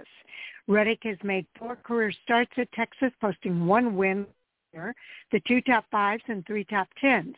He led 75 laps and has an average finish 0.75 with track. If Reddick were to win this weekend, he would become the 4th different driver to win consecutive points-paying races at Texas. He would join Jimmy Johnson, who did it in the 2014 playoff race and the 2015 sweep. And then Carl Edwards also had a sweep in 2008, along with Denny Hamlin's sweep in 2010. Well, I got a spoiler alert for you. Okay. That's good. Yeah. I'm ready for it. Postseason spoilers, the playoff drivers don't always win these playoff races. 3 times has a non-playoff driver won the 4th race in the NASCAR Cup Series playoffs, coming in 2004, 2006, and 2022. Back in 2004, it was John Hunter Nemechek who won the 4th race in the Cup Series playoffs. No, it wasn't. It was Joe Nemechek. I did it again. Yep. Thank you. Going back to 2004, Joe Nemechek won the 4th race in the NASCAR Cup Series playoff at Kansas Speedway, ranked 21st in the point standings at the time of his victory. In 2006, it was Brian Vickers who won the 4th race, and it came at Talladega Superspeedway, as he was ranked 16th in points at the time of victory, and then they only took 12 into the playoffs, I think. Last year, in 2022, Tyler Reddick won that 4th race. It was at Texas Motor Speedway. Reddick had qualified for the postseason, but had already been eliminated in the round of 16, so he was 13th at the time of his victory. Now, 4 times a non-playoff driver has won the Cup Series playoffs race at Texas Motor Speedway in 06, 14, 15, and 22. In 2006, it was Tony Stewart. He was 11th in the point standings when he picked up his Texas playoff race win. In 2014, Jimmy Johnson was also 11th in points, and Johnson had made the playoffs that year, but eliminated in the round of 12. 2015, almost the same story. He was 12th, Jimmy Johnson, 12th in the points. Again, he had made the playoffs, but had been eliminated in the round of 16. And last year, again, Tyler Reddick, 13th in points in the time of the victory, made the playoffs, but had been eliminated. Now, the worst finish by a driver in the 4th NASCAR Cup Series playoff race that later went on to win the series title that same season was a 24th place finish by Jimmy Johnson. That was at Talladega Superspeedway back in 2006. Worst finish by a driver in the NASCAR Cup Series at Texas Motor Speedway playoff race that later went on to win the title in the same season. That was a 38th place finish by Jimmy Johnson in 2009. Last season, Joey Logano finished runner-up in this 4th race of the playoffs at Texas Motor Speedway, and he went on to win the title later in the fall. Okay, Titletown. Drivers that go on to win the title after a victory from this weekend's race. It's happened 3 times. The winner of the 4th race in the Cup Series playoffs has gone on to win the title in the same year, 2009, 16, and 17. You just mentioned Jimmy Johnson in 2009 won the 4th race in the Cup Series playoffs at Auto Club Speedway and went on to win his 4th straight series title in the same season from 2006 to 9. The victory was his second of 4 wins during his postseason run that year. Also in 2016, Jimmy Johnson won at Charlotte Motor Speedway's Oval and won tying 7th NASCAR Cup Series title that same season, 2006 to 10, 2013, and 16. The win was Johnson's first of 3 that postseason. In 2017, it was Martin Truex Jr. who won at Charlotte Motor Speedway and went on to win the series title that same season. It was his first of 3 wins in that postseason run. 3 times the winner of the Cup Series race at Texas, playoff race at Texas, has gone on to win the title later that same season, 2007, 11, and 13. In 2007, it was Jimmy Johnson who won from the 8th starting position at Texas and then went on to win his second consecutive Cup Series title later that same season, 2006 to 7. The playoff win at Texas was his 3rd of 4 consecutive victories in the 2007 playoffs and the only driver to win 4 straight in the Cup Series playoffs. He won at Martinsville, Atlanta, Texas, and Phoenix. In 2011, Tony Stewart won from the 5th starting position at Texas and went on to win his 3rd Cup Series championship later that season. Win was Stewart's 4th on his record-setting 5 Cup Series playoff wins in a single postseason run in 2011. That season, he won at Chicago, New Hampshire, Martinsville, Texas, and Homestead, Miami. Larson's 5 playoff wins last year actually tied Stewart's record. In 2013, Jimmy Johnson won from the 3rd starting position at Texas Motor Speedway and went on to win his 6th Cup Series championship later that season. The playoff win at Texas was Johnson's 2nd postseason victory. He also won at Dover as well as Texas in 2013. Well, of the 4 current postseason contenders, we're almost out of time, Jay. Yeah, I was just going to highlight this one, and then there's one other I think that you want to highlight, but the 4 current postseason contenders that are former winners in the Texas playoff race. There's been a total of 9 different drivers that have won, led by Jimmy Johnson with 5, 07, 12, 13, 14, and 15. Stewart-Haas Racing's Kevin Harvick is active with 3 Texas playoff wins from 17 to 19. And then Tyler Reddick in 2022, Kyle Larson in 2021, Kyle Busch in 2020, and Denny Hamlin in 2010 are your 4 former playoff race winners. I'll let fans, they can look up the whole history there of other drivers that have won.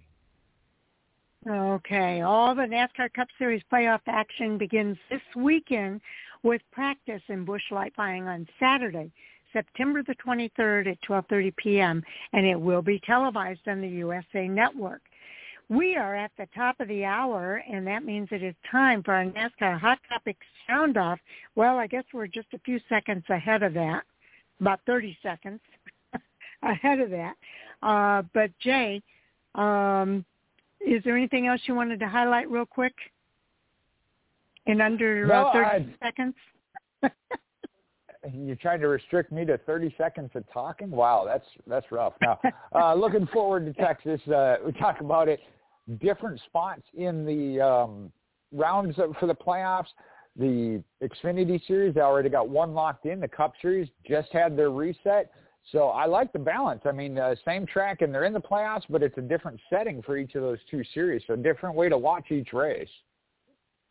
Absolutely.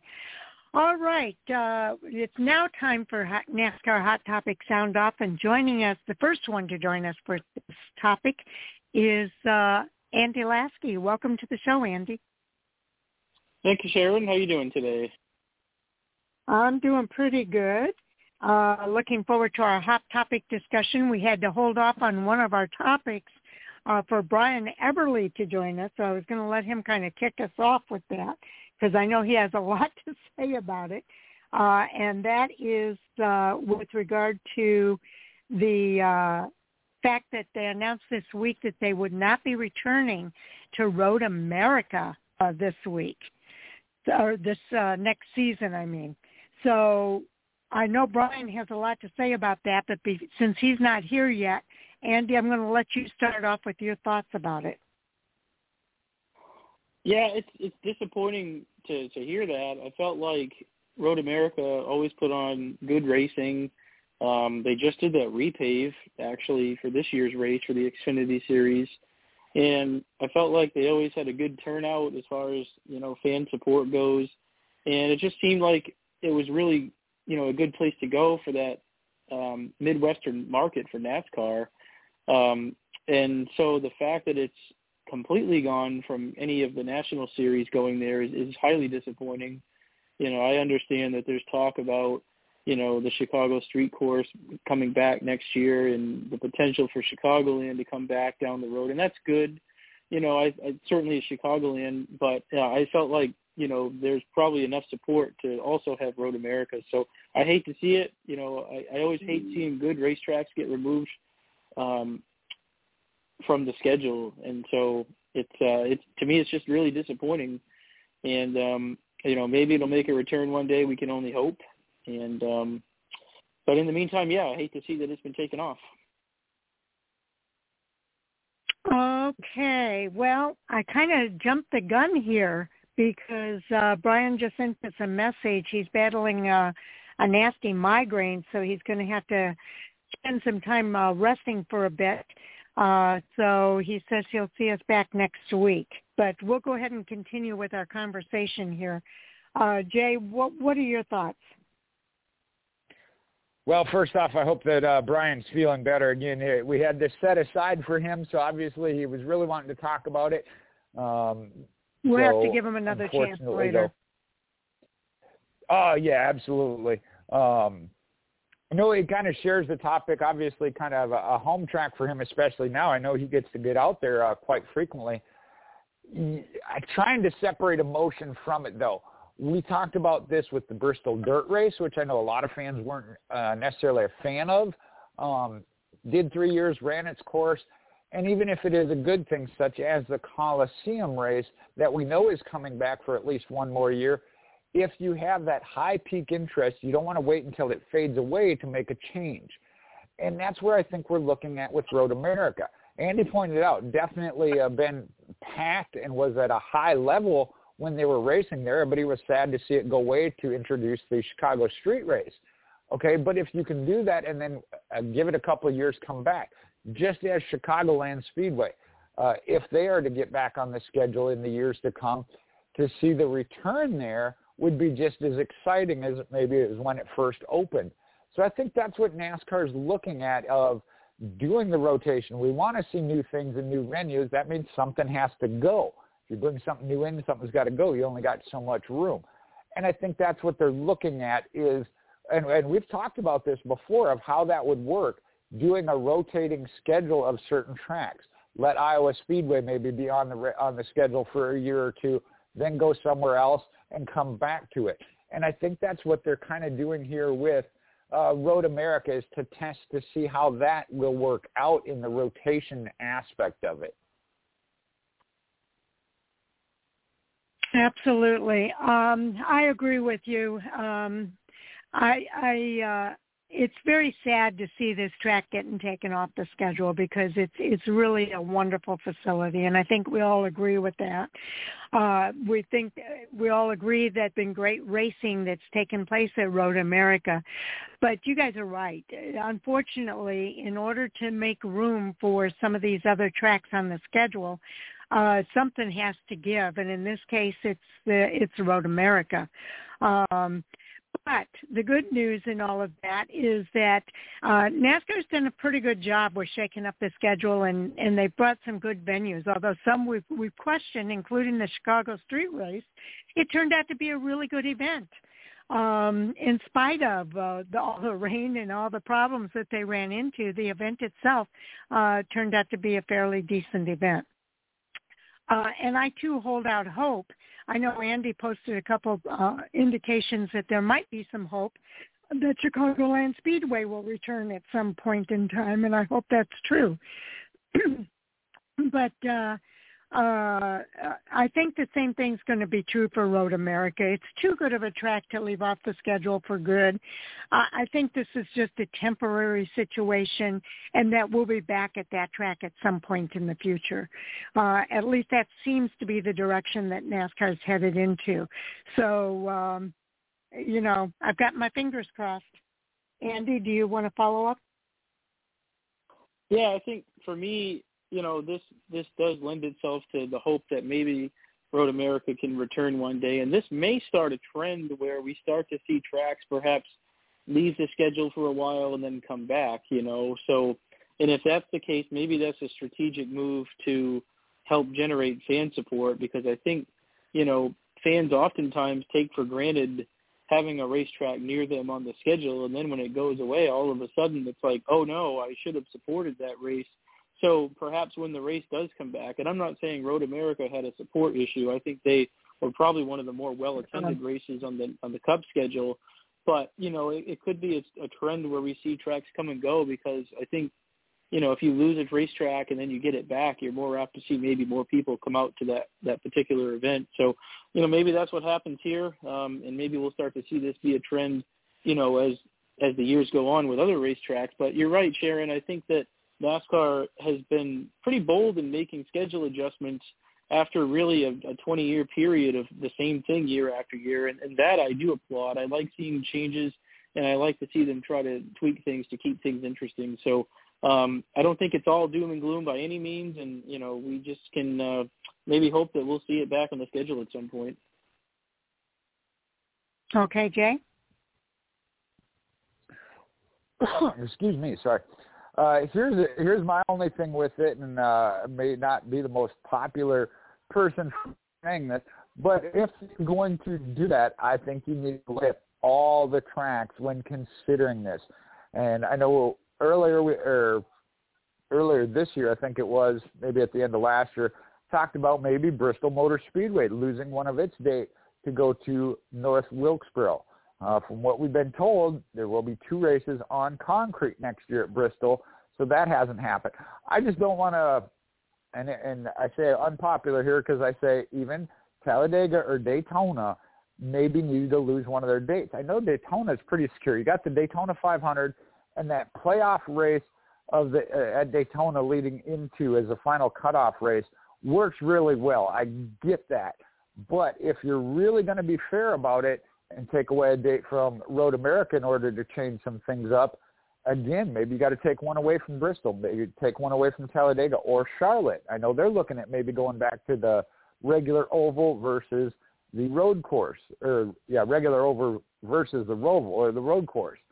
That I think you've got to at least consider that and look at it. We talked about this way many years ago when North Wilkesboro went from 2 races to 1. That increases fan attendance because you only got one opportunity for the year. Well, if you only have the one opportunity every 2 to 3 years, that should have the same effect. And I know logistic-wise it's kind of a rough thing to do, but if it's a 3, you got a race for 3 years, then we're going to give it to somebody else.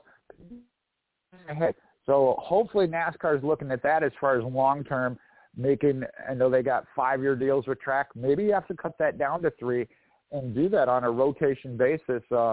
Again, it keeps different markets involved and whatever. So I applaud them. As Andy said, they're definitely willing to make some changes. I just hope they don't lock certain ones in because they're one of the 2 companies that hold most of the tracks. Yeah. I was going to get into that, but you mentioned it, and I think that's all that needs to be said.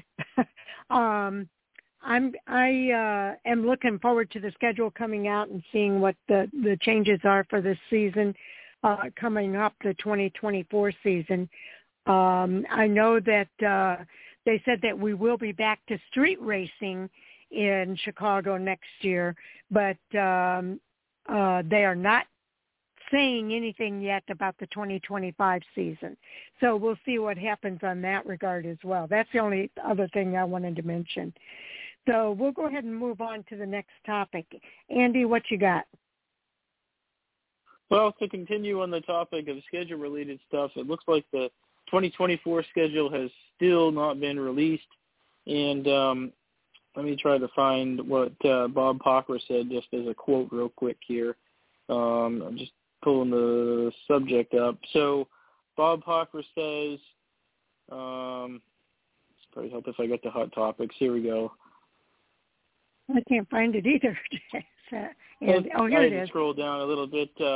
It's basically Bob Pocker's on X said it's still the same answer as a couple of days ago. Would expect schedules in the next couple of weeks, but I have been saying that the last 6 months, so take it for what it's worth. The Dale Jr. download yesterday indicated that the Montreal deal is up in the air, and that's been NASCAR's focus to replace Fontana. So, Scott, thoughts on that, and also thoughts on the fact that we do not yet have a 2024 schedule? Jay. Well, as much as we anticipate things, part of it is you want to see it as a good finished product. So until they've got it finalized, I'm okay with it. I know I'm not one that makes big plans or whatever that far ahead, so it doesn't affect me. Some fans, may be looking to that already, setting up vacation times or whatever, however they're going to set their season based off, or their vacations based off of it. You obviously want to see it come out as soon as possible for preparation purposes, but you also want it to be a good final package. So we kind of knew that Fontana there was going to be off the schedule, and that's what they're looking at as far as replacement or whatever for it. I know that they want to look at the markets and what's available, as well as then maybe some new ones. Just throwing it out there again, it's been a rumor of Canadian Tire Motorsports up in Canada, what it takes to get that finalized and official, if that's the direction they're going.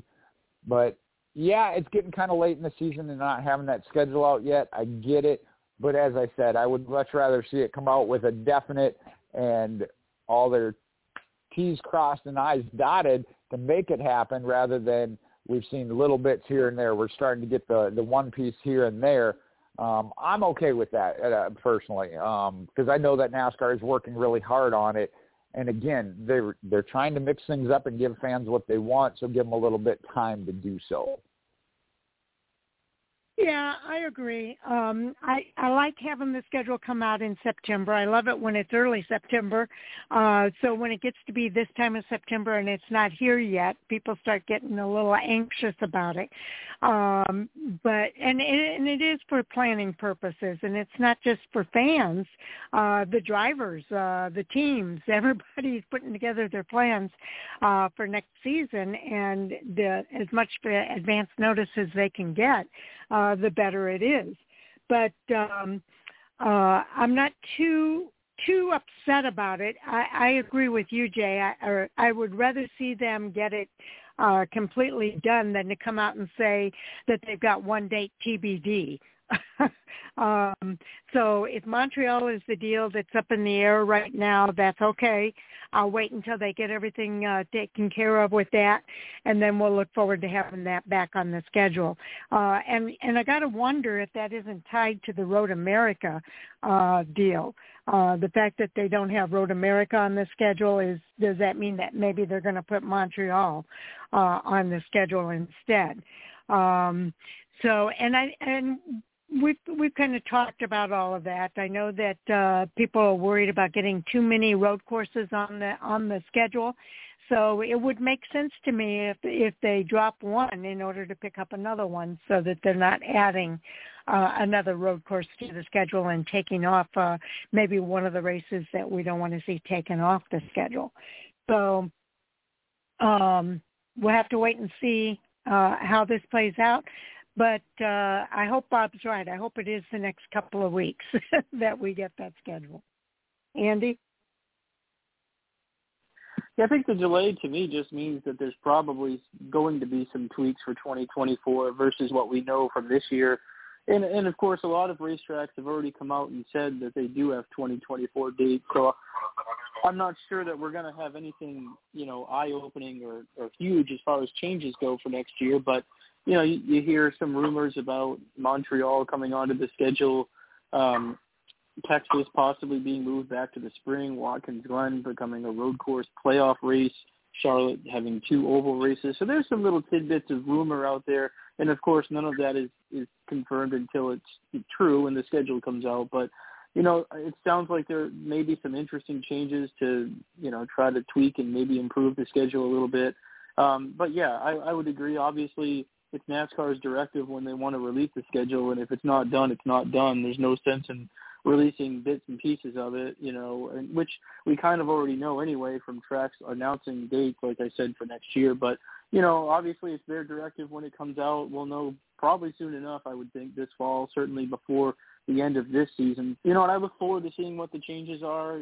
Hopefully they're positive changes, and I'm sure they are, and, some minor tweaks for next year. So looking forward to it, and, hopefully whatever changes are made will be something fun for next year. Okay, Jay, your follow-up?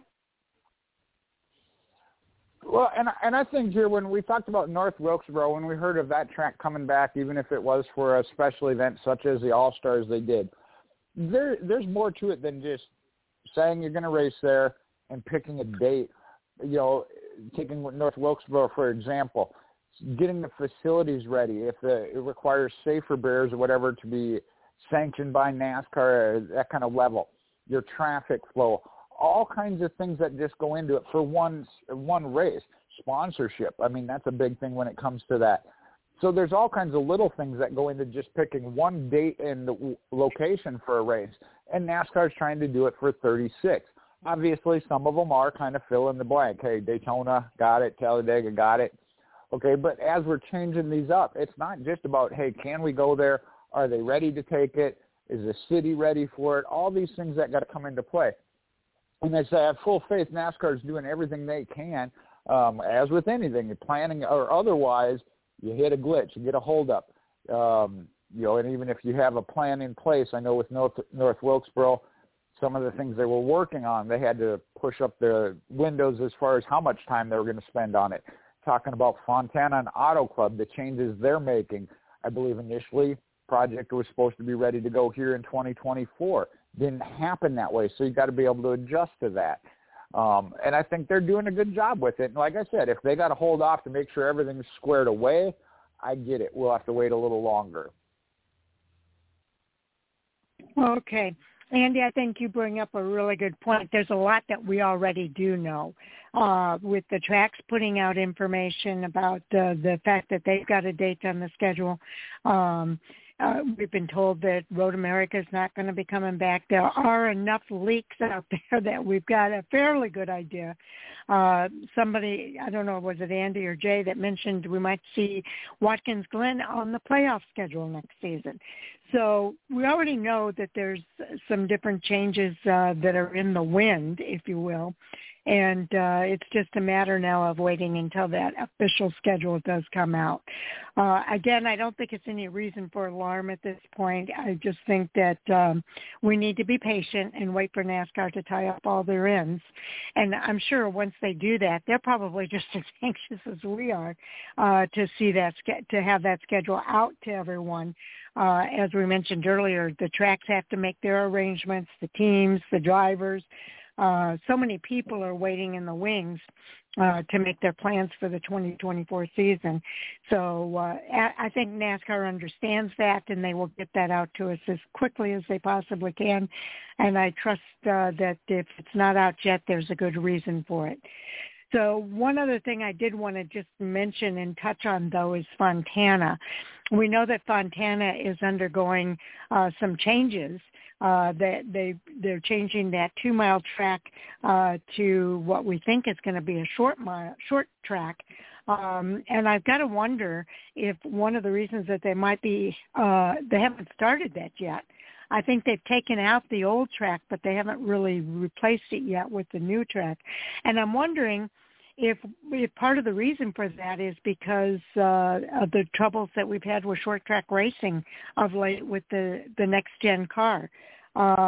It might not be the case, but the thought just crossed my mind that they might be waiting and maybe considering maybe not a short track at Fontana when they do their redo of that facility.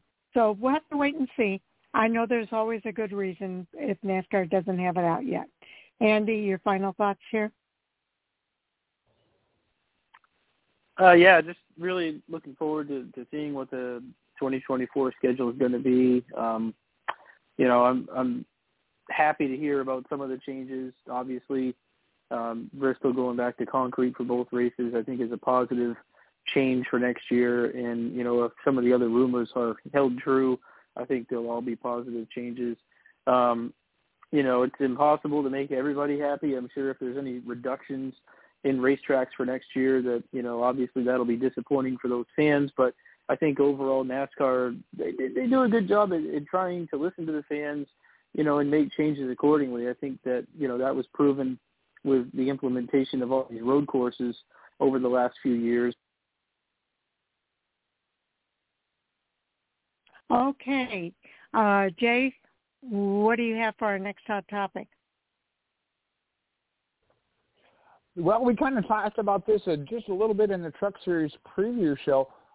We knew that Matt DiBenedetto was not going to return to Rackley War Racing next season.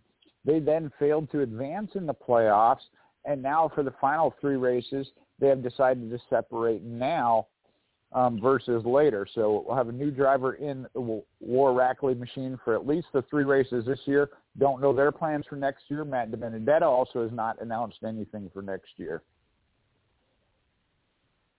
Okay. Andy, your thoughts about the driver change at Rackley War. Did we lose Andy? Andy, can you hear us?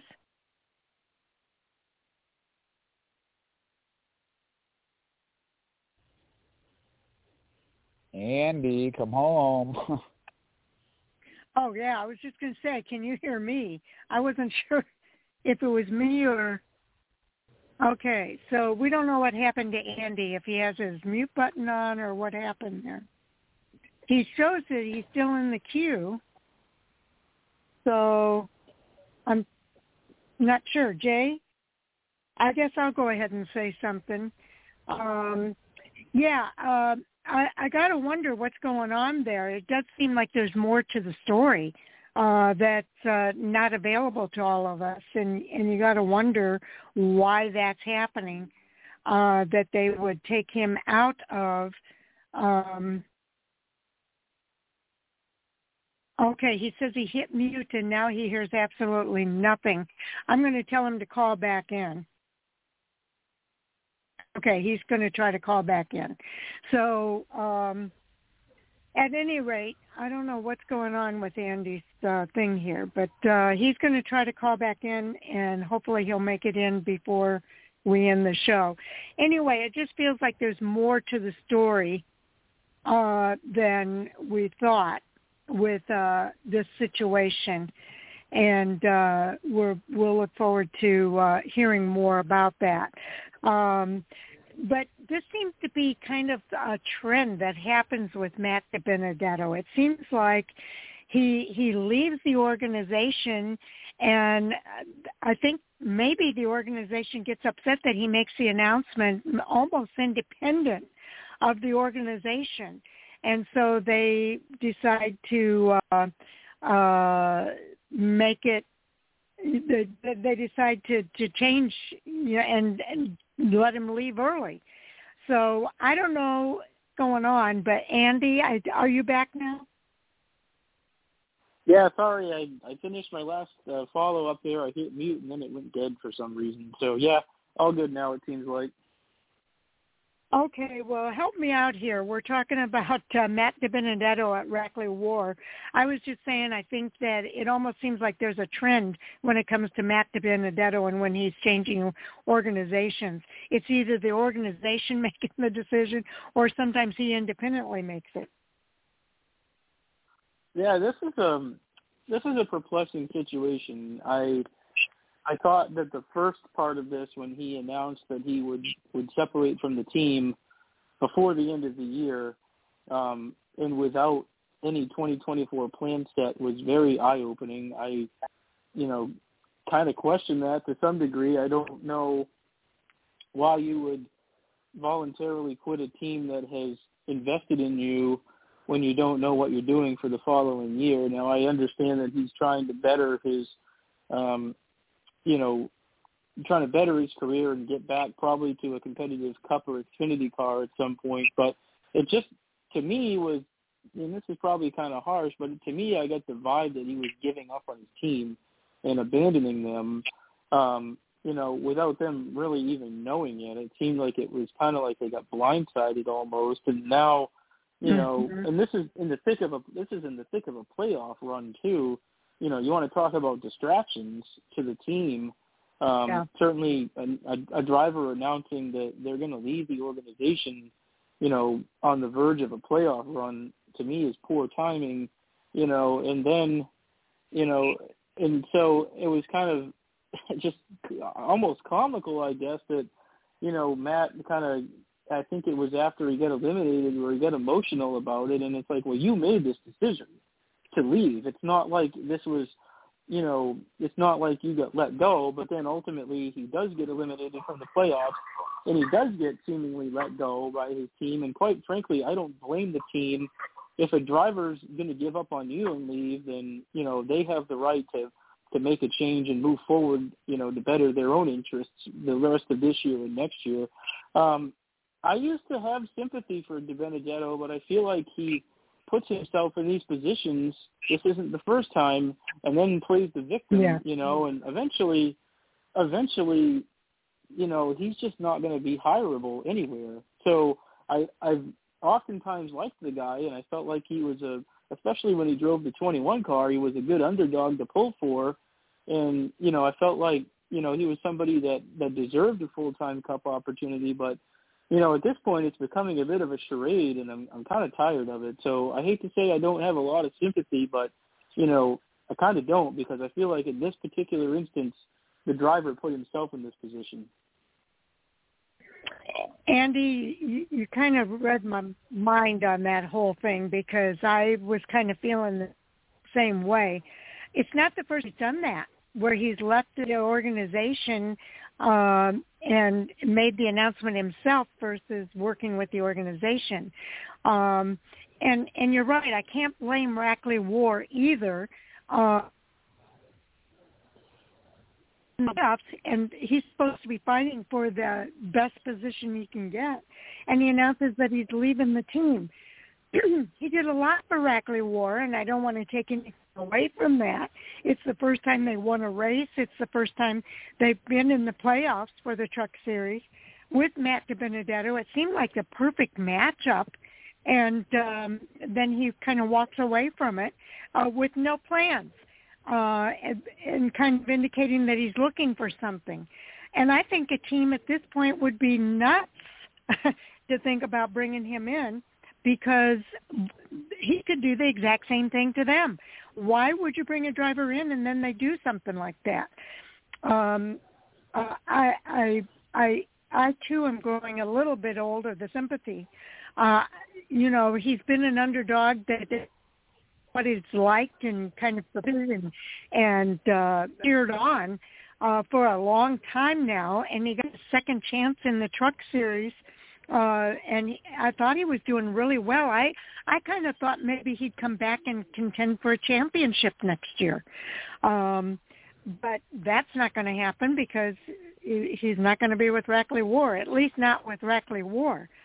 And like I say, I think it's going to be tough for Matt DiBenedetto to get another ride, because I think teams look at something like that and have to question why he would do something like that at the point that he did. And it does seem to be that it was independent of working with the organization on making a transition. So in order to get respect, you got to give respect, and to me, that was a little bit disrespectful. And as you said, and as I was saying before that, it's not the first time that Matt's done that. So, yeah, it's starting to grow a little bit old. Jay? Well, I think you both kind of hinted at it here, though. I think there's a lot we really don't know. I mean, anytime you see a team or a driver, something like this, a partnership get announced, they say they've mutually decided to part ways, you know there may be some hurt feelings behind the scenes. This one may be a little bit more so because, as you have said, it appears that Matt DiBenedetto made the decision. But comparing it to his past situations, I think is a little bit different. And I'm trying to remember, and I turned 48 a couple of days ago, so my memory, it's getting older, but I think it was Levine Family Racing. I'm trying to remember who he was working with, driving for. He said, hey, I want to get in a top better ride, contend for races, got to take that chance on himself, made the announcement, got hooked up with the Wood Brothers. That one, I feel like the carpet was yanked out from underneath him when he ended up leaving the Wood Brothers. So I don't think you can compare that one. This one here, too, it just seems to me there's a lot of things that we don't know. I see it from you guys' standpoint of Matt DiBenedetto making that decision and opting to leave. Does seem a little odd, being that they've gone for this will be in their third year, I believe. They've gone to being a playoff, involved in the playoffs. I won't say a contender, but being involved in the playoffs. Obviously, they got eliminated in the first round. Now, with that decision, for whatever and why it was made, you're right. It puts Rackley War in a position. They got to do what's best for the company now, and that is to maybe bring somebody in, either give them a tryout, or if they know who they're going to run next year, get them in there and get them settled and get a head start on next season. So, yeah, I get it making that decision once the team and Matt DiBenedetto, driver, was eliminated from the playoffs. And I'll come back around on the second time of where Matt DiBenedetto might be coming from. Okay, Andy, your follow-up. Yeah, I mean, it's just kind of an odd scenario, and we're probably not going to know the full details, behind the scenes of it, whether it's from the team or the driver's standpoint. But yeah, I wish Matt the best. Certainly hope that he can land on his feet somewhere, but it's just a really strange scenario is why he's, not going to be with the team the remainder of this year and next year. So I don't know. I mean, it sounds like he's got absolutely nothing planned for next year. And I don't know. I don't really see an opportunity opening up unless he can find sponsorship to bring somewhere. As we all know, that I think is what oftentimes can dictate getting a ride or not, whether you have funding, and that's just the business side of it. But I don't know if Matt really brings any funding. I think that's part of the reason why he wound up where he did in the Truck Series, and it was a team that rallied around and supported him, and it just, from my standpoint, kind of felt like he gave up on that. So I don't know. We'll see where he winds up, if he winds up anywhere, but just an odd end to what I thought seemed like a pretty good relationship the last year and a half. Yeah, I don't have a lot to add here. I think you guys have hit all really good points. Jay, I'll let you have the final word. Well, what I got to add is speculation and just a perspective of possibility. Again, Matt's statement has been that he does not have anything set. And I was trying to look back, even when the announcement came that he first said he was going to look elsewhere, and it made the same statement, taking that chance on himself. I would think that he would have to have some type of feelers out. There are some Xfinity Series rides. I know there's some discussion as far as Joe Gibbs Racing. Junior Motorsports has not announced anybody for the number 8. Within the Truck Series, we know that Zane Smith is moving up to the Cup Series, which leaves Front Row Motorsports without a driver. There's rumor with Nice Motorsports if Carson Hocevar doesn't return to the Truck Series. So there are some other opportunities out there. And Kyle Busch Motorsports was another one. I thought this one was kind of intriguing, although then it would be a part-time of the number 51 for Kyle Busch Motorsports, having a veteran driver like Matt DiBenedetto again, we've seen what they can do. You come in these races and at least part-time live up to the expectations in that truck, what then that gets looked at of maybe even down the road for 2025, not just 2024. So there are some reasons that Matt DiBenedetto may have made the choice he did and what he's looking at. And like I said, I get the feeling at least has some type of feelers out there, had some discussions with some other teams of possibilities versus complete closed doors, and he's just going to keep knocking on them. But I don't know that. So, again, I do hope the best for him. He is one of those of most popular, underrated drivers that don't get the attention. But now, like you guys have pointed out, maybe it's of his own doing, and some of the bridges he's maybe burned or at least put gas on. Maybe not lit the fire, but put gas on a bridge, and the possibility of him lighting it has caused some issues. Okay, Andy, you're up for the next hot topic. Taking a look down through here to see. It looks like, did you guys talk about, just looking to see what was covered and what wasn't, did you guys talk about Zane Smith, the track house, on the last show? On the last show we did, but if you want to give your comments about that, that would be great. Oh, okay. Yeah, obviously just a really big opportunity for him. Kind of didn't expect it, to be honest with you, given that he has been recently aligned with Ford, but I think that it's a good move for a driver that I think we all expected to get a cup opportunity at some point. Obviously this year's been a little off on the truck side of things, but certainly that didn't obviously affect any decisions by Trackhouse to sign him. I think that, he has shown promise in the past where I think that he can be successful in the Cup Series at some point. So I'm curious to see what he does, but I think that, Trackhouse is trying to position themselves for the long term. So good situation all around, but let me see what else is here that hasn't been covered. I guess Mike had posted about a ratings drop, I guess, at Bristol this weekend. Curious, I guess, what you think about that one. It says specifically that the Cup Series race at Bristol earned 1.5 million average viewers on the USA Network, which was down apparently 12% from last year, which was 1.7 million viewers, which is also on the USA Network. Okay, Jay, I guess we did talk about the Zane Smith deal in conjunction with the $40 million for the charter. So I guess I didn't note it that we had actually talked about that. Was there anything more that you wanted to say about that before moving on to the ratings thing? From the aspect of the charter, I'll just repeat what I said the other night, and I think everybody was in agreement on that. That money is ridiculous. But talking about Zane Smith, the opportunity, obviously a great opportunity. Wish the best for him. I know we kind of talked about this, at least on a side group chat, Mike being one of them, and I'm sure he's had discussion with Andy's. Zane Smith maybe not be the one that we see as most Cup ready.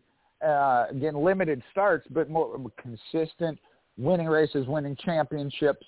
I know he does have the Truck Series championship in contention, but seems to be a real hot or cold driver. As he's progressed, just doesn't seem to be one of those always at the top, can bounce back and forth to having the up and down throughout one season through seasons back to back. But Trackhouse obviously sees something in him. And again, just the oddity of the way that deal came about. It's Trackhouse. He signed with Trackhouse, but under Spire Motorsports.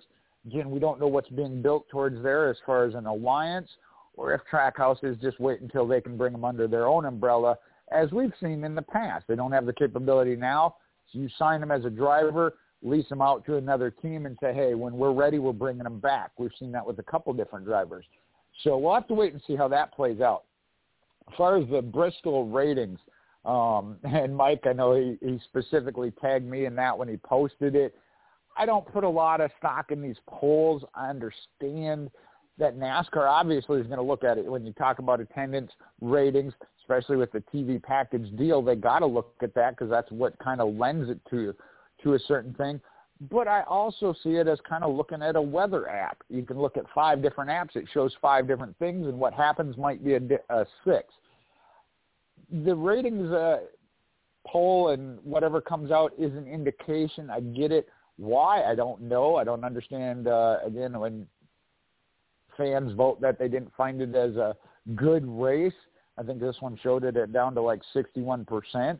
I certainly wouldn't put it as 100% a favorite on my top list of all time, but I don't see it as being that low. I just don't understand what it is fans are looking for then, I guess. So I've never understood that, and I get frustrated, and that's where Mike likes to poke the bear, if you will, because I just don't understand it, I guess. I really don't. Yeah, well, Mike did post something on the team's page, and he says these are his comments. I wonder if they have data for viewership broken down by time. How many people initially turned in, got jerked around by the on-again, off-again weather delays? How many people stuck it out through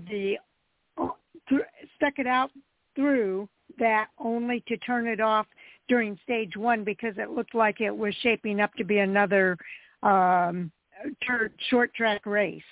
The action picked up in the back half of the race, but how much damage had already been done?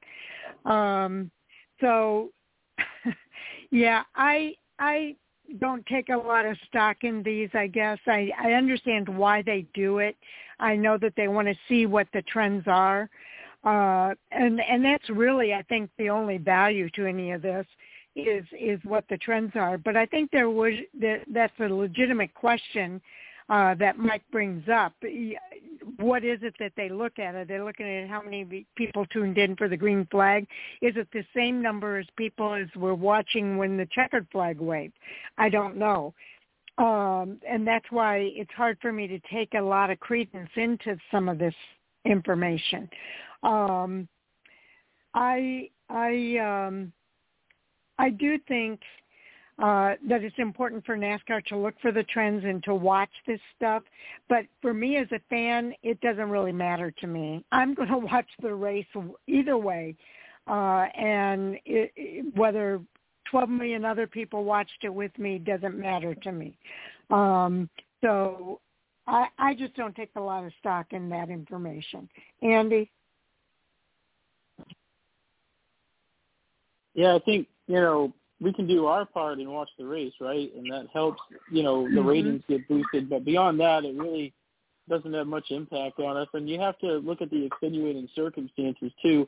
Was there another major sporting event or other things to watch on Saturday night? I don't really know, to be honest with you, because I watched the Cup race and that's it. But, oftentimes when there's competition with other things on TV, that can play a role into it. Certainly, I think the slow start to the race with the rain and the red flags probably, plays a role in it too, because, fans that maybe aren't as invested as we are, may start the race and then lose interest quickly if it's under a red flag, and they'll switch to watching something else. So, when you factor that stuff in there, it's probably not that big of a drop, truthfully. So, but like you said, TV ratings, I kind of don't care, to be honest with you, because as long as I can watch it, I'll watch it, and that's the end of it. So I don't know.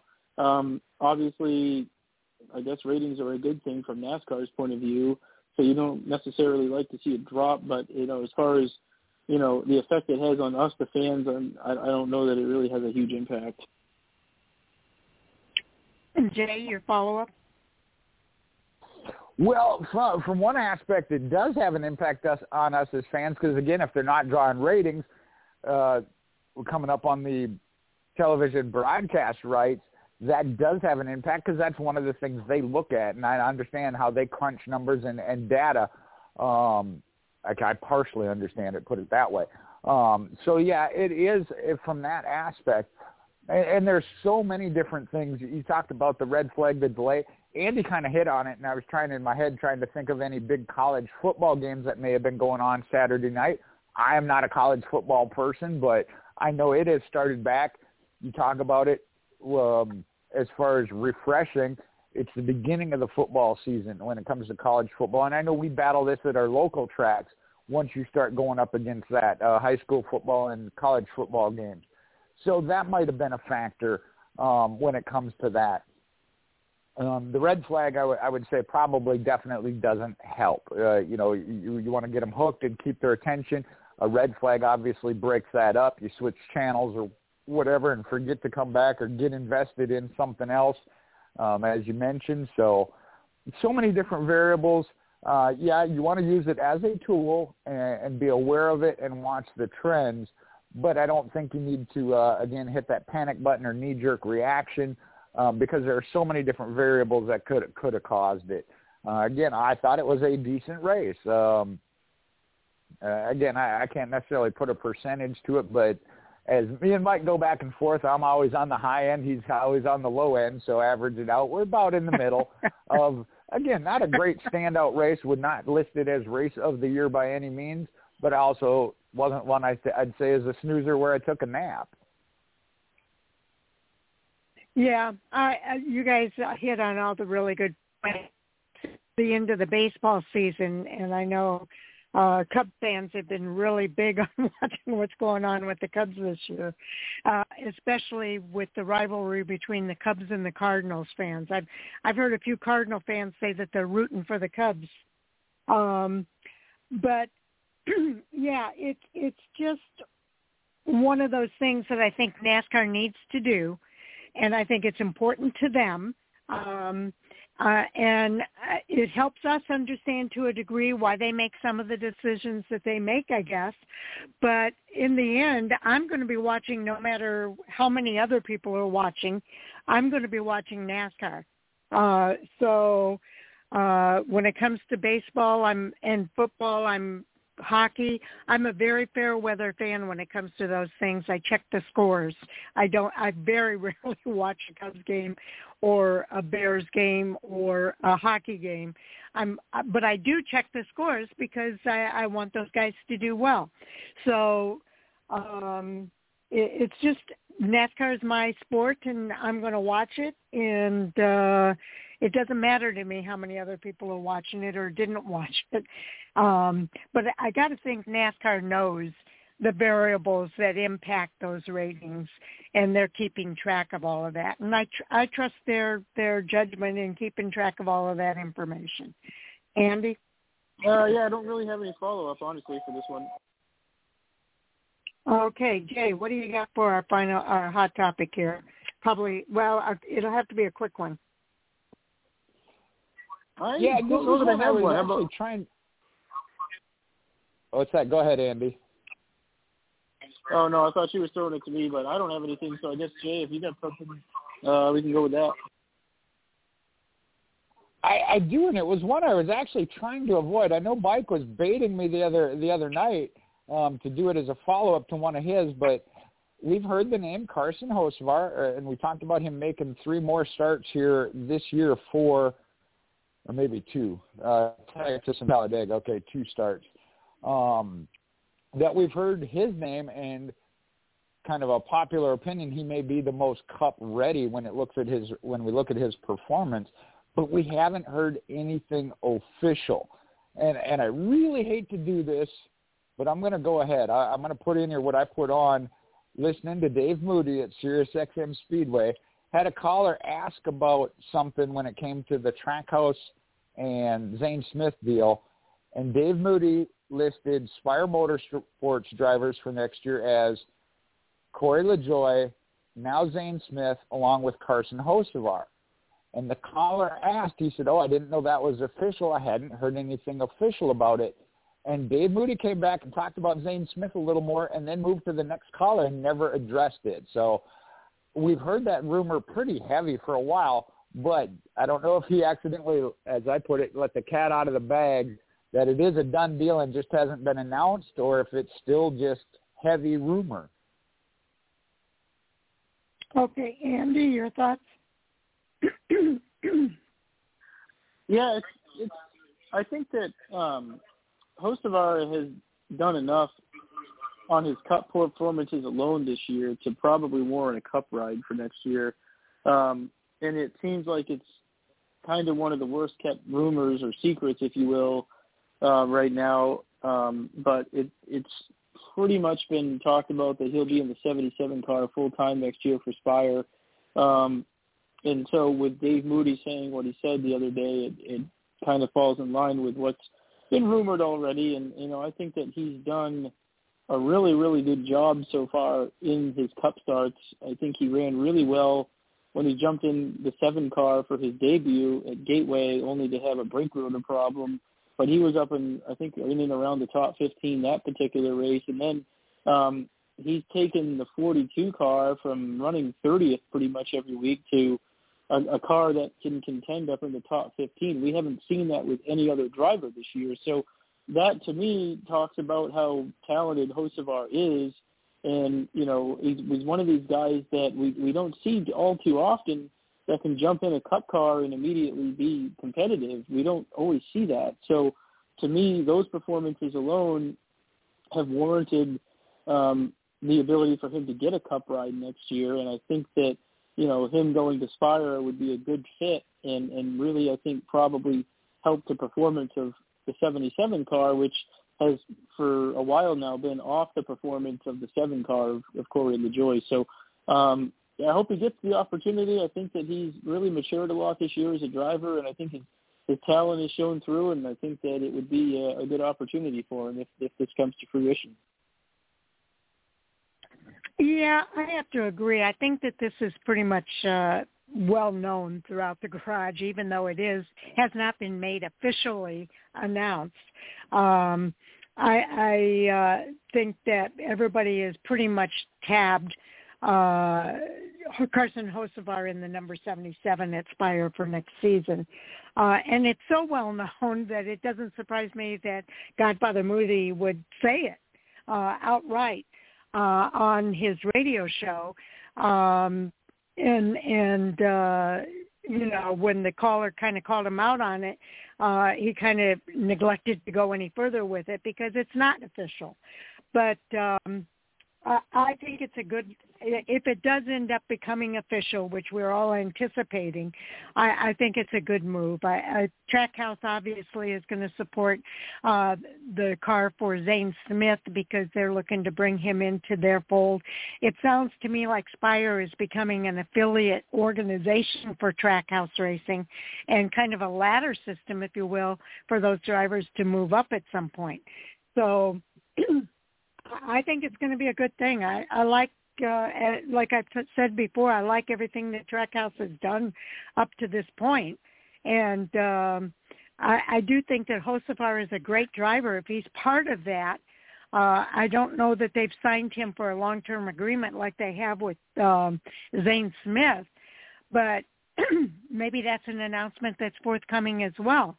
And if it is the case, I think that they're really lining up a good list of drivers to kind of succeed within that organization should they decide that they want to go to a 3 or a 4-car team. So I think it's all good. Jay? Yeah, and this goes back, excuse me, too much dirt track in racing this weekend, I guess. This is one of those I was watching already, as I said, with the Xfinity Series.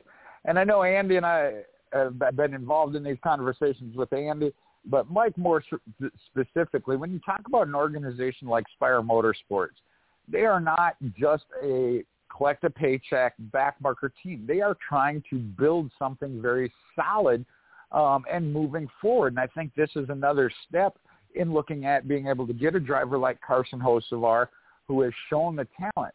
And there again has he been winning championships? He's skipping over the Xfinity Series aside from a few starts. We've seen that. There are those few drivers that can just make that jump from trucks or not running a top 5 or winning every week, but be able to come into the Cup Series. And I know he gets frustrated when I go back to Jimmy Johnson and even Jeff Gordon to a certain degree. They weren't lighting the world on fire in these other series, but you could see the talent. And I think we're seeing that with Hocevar, especially on the maturity side. And I've said that throughout the Truck Series. I think we've seen him make some great moves this season in, hey, if I'm second or third or fourth and I got to really push to try and get the win, back off, take the 4th or 5th, and not create a situation where you got enemies on the track, possible suspensions or sanctions from NASCAR for making a bad move or too aggressive move. So I think they see all these pieces when it comes to that. And Andy mentioned it. I know Mike likes to put it on there because it was Noah Gregson's ride. but what he's done with that 42 Legacy Motorsports, getting their best finishes on the season, which Sharon and I talked about this a little bit earlier. Why you announce as an organization you're going to leave one manufacturer, move to another, and all of a sudden start running better for that manufacturer. Not sure how all that comes into play, but they as an organization have well, and Carson Hocevar has been a part of that. So I do look forward to his Cup Series future, whenever it be or wherever it be. I will honestly say he is one I kind of thought maybe would be in the Junior Motorsports, number 8 in the Xfinity Series, but if he has this opportunity at the Cup level, I'm all for it. Okay, we'll let that be the final word on that topic as we go into our roundtable and sign off for the show today. So thanks, guys. Andy, why don't you kick us off? Yeah, CB14 fan on Twitter, and as always, good to be on and talk racing with you. And looking forward to Texas racing this weekend. Should be fun. Okay, Jay? Well, you can follow me on Facebook, Michael Husmann, Mopar MJ8 on Twitter and Instagram. If you're in the Columbus area, talked about Magnolia Motor Speedway hosting the Cotton Pickin' 100 at the home of the Black Ice. Unfortunately, I'm not going to be home. I've been home for a whole, less than 12 hours. Going to get some rest tonight and head back up to Tennessee for some more motocross and fair activities. So this time of year I get to do that and I always enjoy it. So that's why you can tell today I'm a little hoarse and mine's been a little skippy as it's trying to regenerate and recoup. But go back at it again this weekend. So I'll be listening to a lot on Sirius XM radio. So thankful for them. Okay. I am Fan for Racing Site on Twitter and Fan for Racing Blog and Radio on Facebook, as well as our website, fanforracing.com. And I want to say thank you to Jay and to Andy for being here today. We really appreciate you guys and all that you contribute to our Fan for Racing crew. And also to our listeners for tuning in. We always appreciate whether you listen to our live broadcast on Mondays or our podcast on Sundays. We really appreciate you taking the time to hear what we have to say and hope that you enjoy. I think it's going to be exciting because of the playoff races that are in play here with both the Cup Series and the Xfinity Series. And I can't wait to see how it all plays out and talk about it again on Monday. So with that, I think we're ready to call it a wrap, guys. Have a good weekend. Certainly look forward to talking to racing on Monday as well. Okay, good night, guys.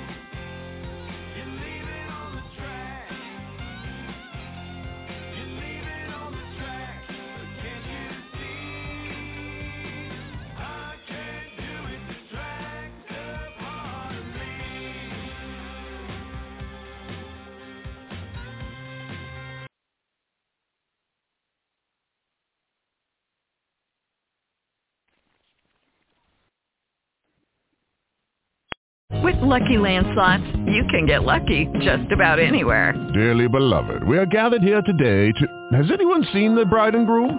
Sorry, we're here. We were getting lucky in the limo and we lost track of time.